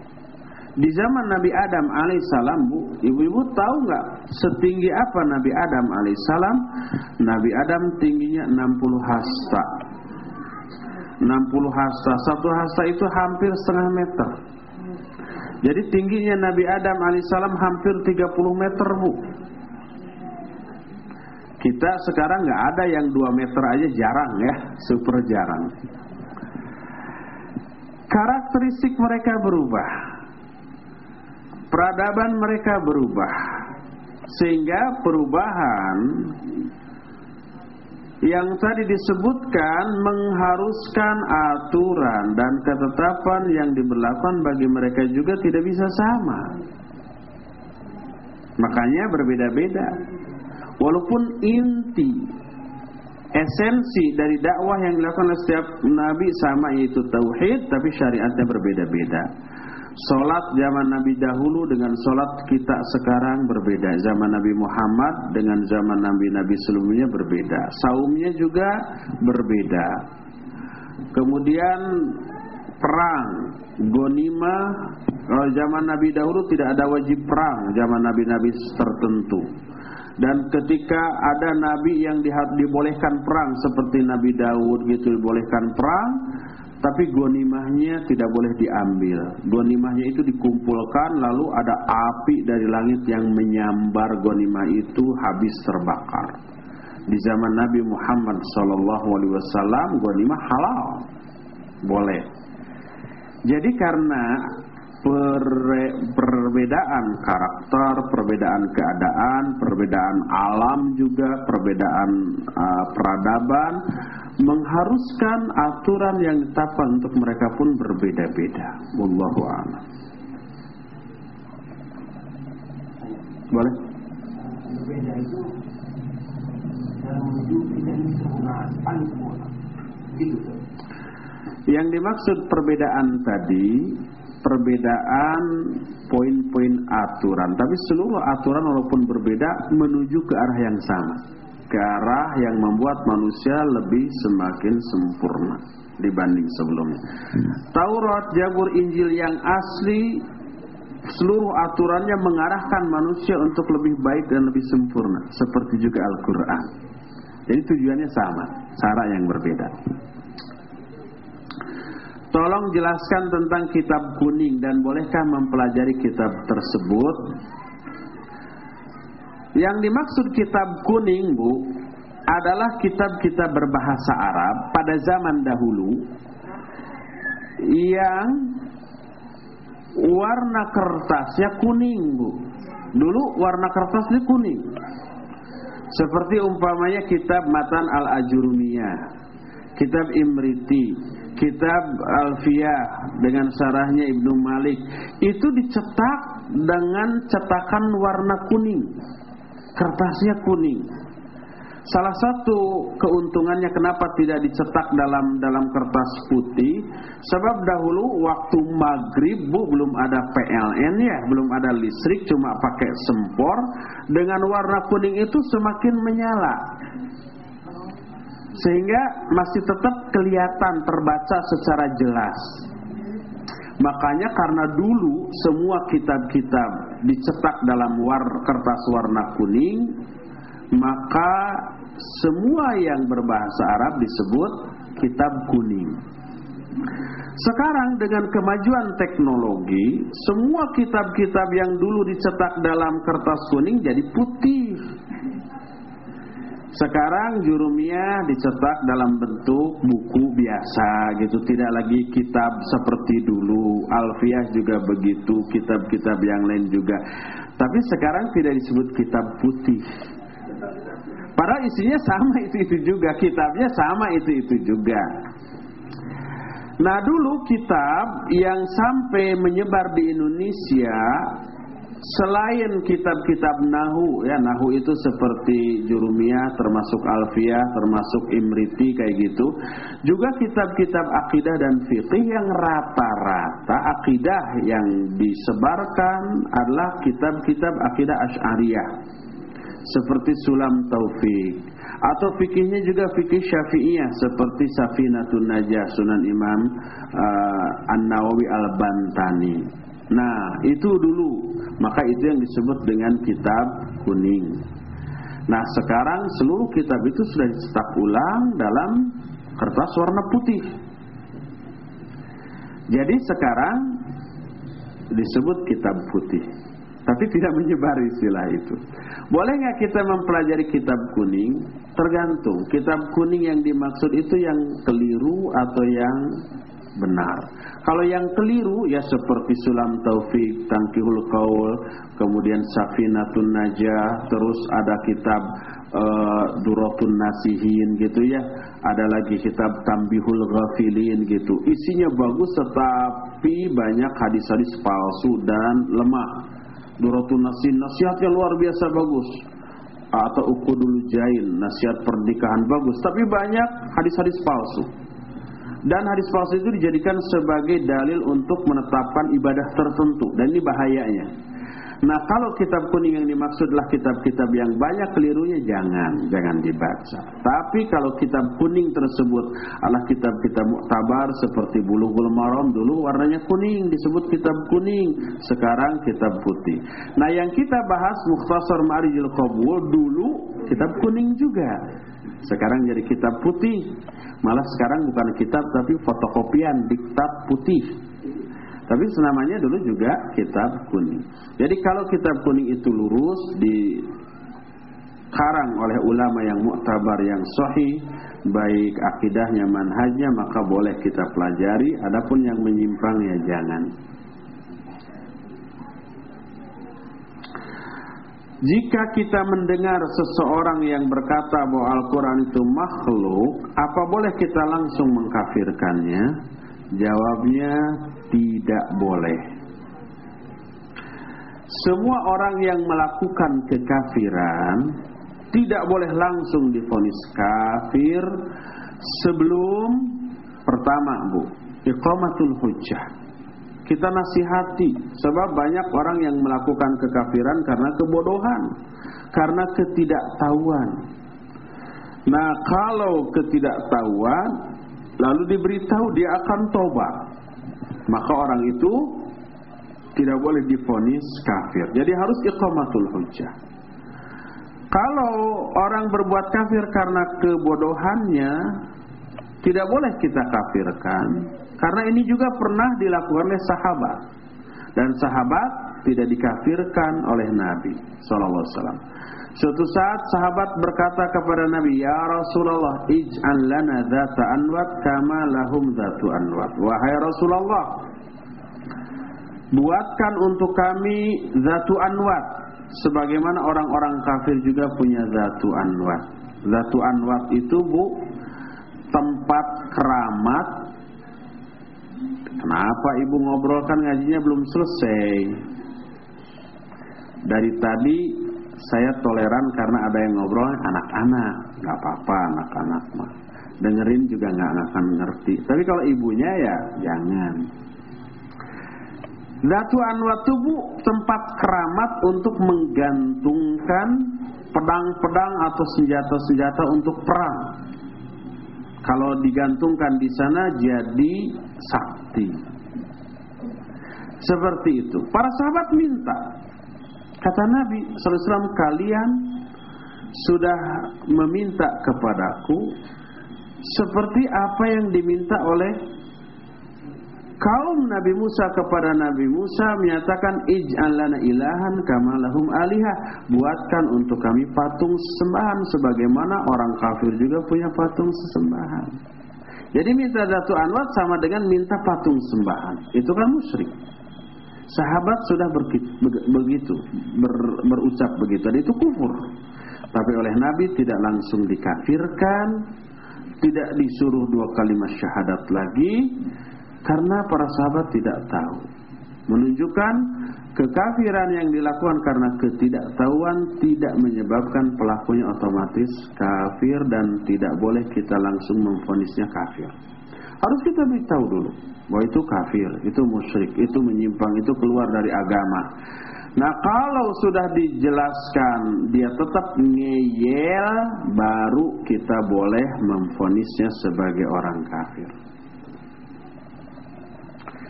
Bagaimana hukumnya akhwat yang masih pakai jilbab gaul karena terikat pekerjaan, tapi kalau ngaji pakai baju yang syar'i? Kalau umpah pakai baju syar'i, apakah dilarang ke tempat kerja? Kalau dilarang, gugat pekerjaannya, bosnya atau perusahaannya. Kalau umpamanya tidak dilarang, dibolehkan cuma malu, itu dosa, nggak boleh. Jadi cobalah ibu berusaha pakai jilbab syar'i dulu ke tempat kerja. Kalau dilarang, laporkan ke media, laporkan ke ormas-ormas Islam, takut mereka.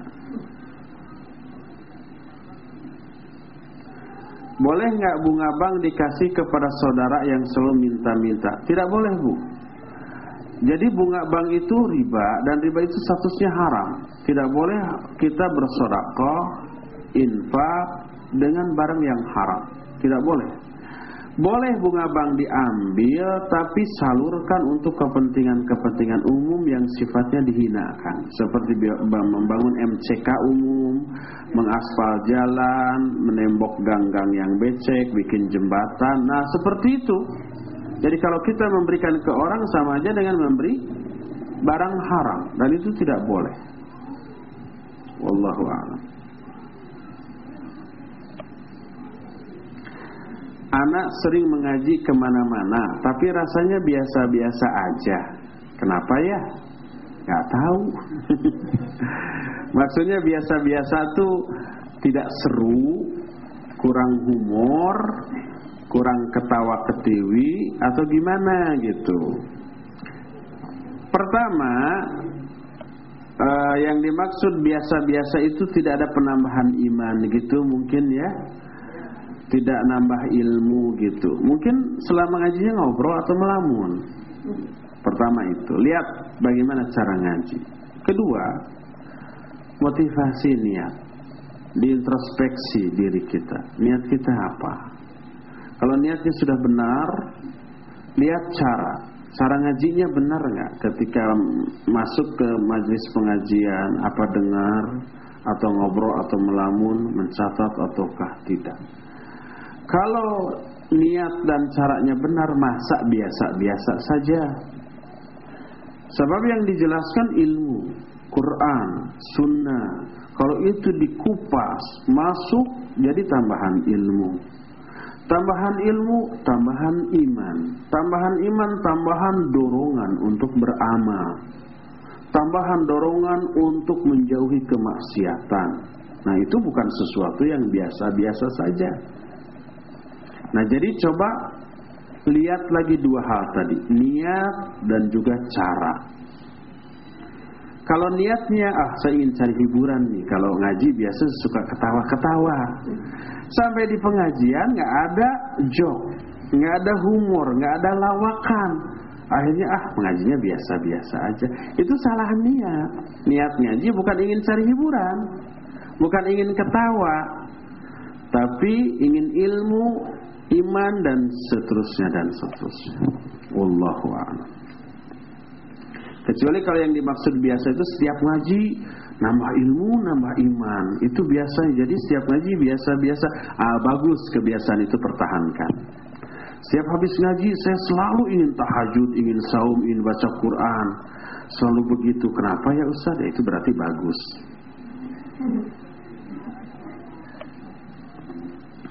Bila ada orang berkata, saya tidak minta diciptakan oleh Allah. Kenapa setelah diciptakan harus ibadah? Bagaimana kami menjawabnya?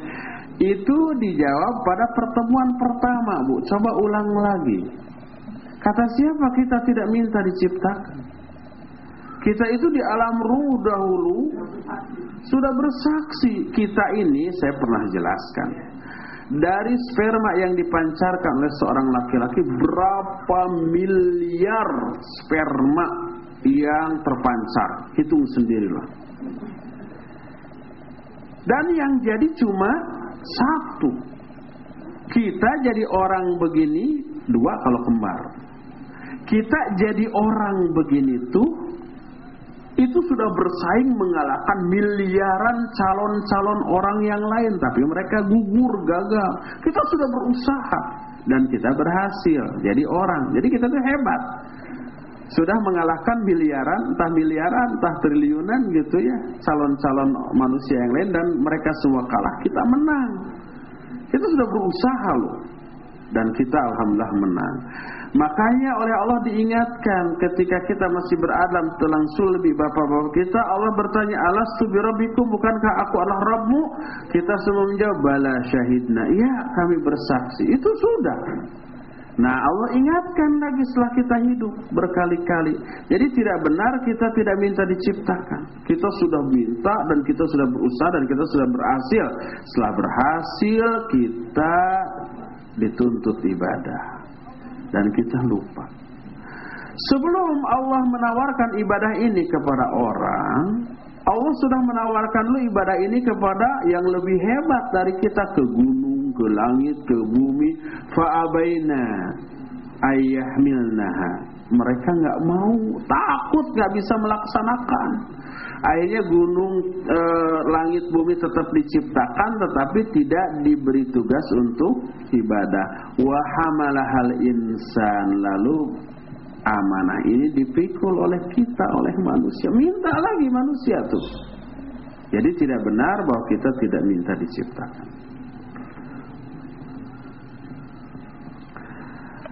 Maaf, pertanyaan saya nyimpang dari topik. Mohon penjelasan mengenai jamaah tabligh, karena ada pria yang melamar saya. Ternyata pengikut jamaah tabligh. Semula saya pikir salaf karena mirip. Kemudian bagaimana sebaiknya sikap saya? Tunggu aja yang salafi. Di sini juga ada bujangan minimal 2. Udah nikah belum? Ada 2 bujangan di sini. 2 bujang, 1 duda. Tabligh, jamaah tabligh, sebuah kelompok yang berasal dari India, Pakistan atau Bangladesh, ya. Mereka mengenal dengan istilah IPB, India, Pakistan, Bangladesh, yang dianggap lebih mulia daripada Mekah dan Madinah. Kalau mereka punya uang untuk haji, daripada haji mending ke India, Pakistan, Bangladesh. Kemudian mereka sebut itu dengan sebutan IPB. Dakwah mereka fokus hanya kepada sholat. Tapi sholat pun asal sholat. Bagaimana cara sholat mereka tidak mengajarkannya. Mereka menghindari 3 hal. Pertama, menghindari khilafiyah. Kedua, menghindari politik praktis, tidak menyinggung-nyinggung kebijakan pemerintah di negeri tersebut, sesalah, sekeliru, sesat, sebejat apapun kebijakan pemerintah itu. Dan yang ketiga, tidak minta sumbangan, bantuan. Nah, sumbangan terutama tidak minta. Kalau ada yang ngebantu tanpa diminta mungkin diterima, tapi minta tidak. Fokusnya kepada sholat, gedor-gedor rumah orang ngajak sholat. Setelah sholat, apapun cara sholat, baik benar maupun salah, terserah. Nah, itu tabligh.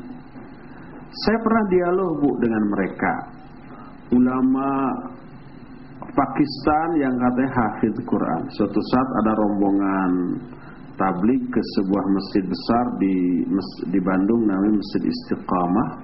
Pas saya salat zuhur di sana, beres salat zuhur langsung dia berdiri, langsung tidak diminta jeda apapun, belum wirid, belum zikir, dia langsung berdiri mau ceramah pakai bahasa Arab dan minta diterjemahkan. Di sana nggak ada yang bisa bahasa Arab. DKM itu ada yang kenal ke saya lalu diminta untuk menerjemahkan. Saya bilang, sebelum ceramah dan terjemahkan, saya ingin ngobrol dulu gitu. Baik, ngobrol dulu. Saya tanya, kan dia isinya ngajak khuruj. Khuruj itu keluar 3 hari, 40 hari dan seterusnya. Saya tanya, kenapa khuruj itu ditentukan waktunya 3 hari, 40 hari dan seterusnya? Kata dia, ada ucapan Umar yang menyatakan kalau kamu bisa melaksanakan 10% dari ajaran Islam, kamu selamat, kamu masuk surga. Makanya 10% dari sebulan 3 hari. Kita manfaatkan 3 hari untuk keluar dakwah. Dari setahun kan 360, anggap 400 jadi 40 hari dalam setahun itu. Saya tanya, ucapan Umar itu riwayat siapa? Sahih enggak tahu. Itu ulamanya yang hafidz Quran. Terus saya katakan itu tadi ucapan Umar, bukan ucapan Nabi. Terus ucapan Umar itu 10% dari agama. Kok kalian memahami 10% dari waktu hidup? Waktu hidup kita sebulan diambil 10%-nya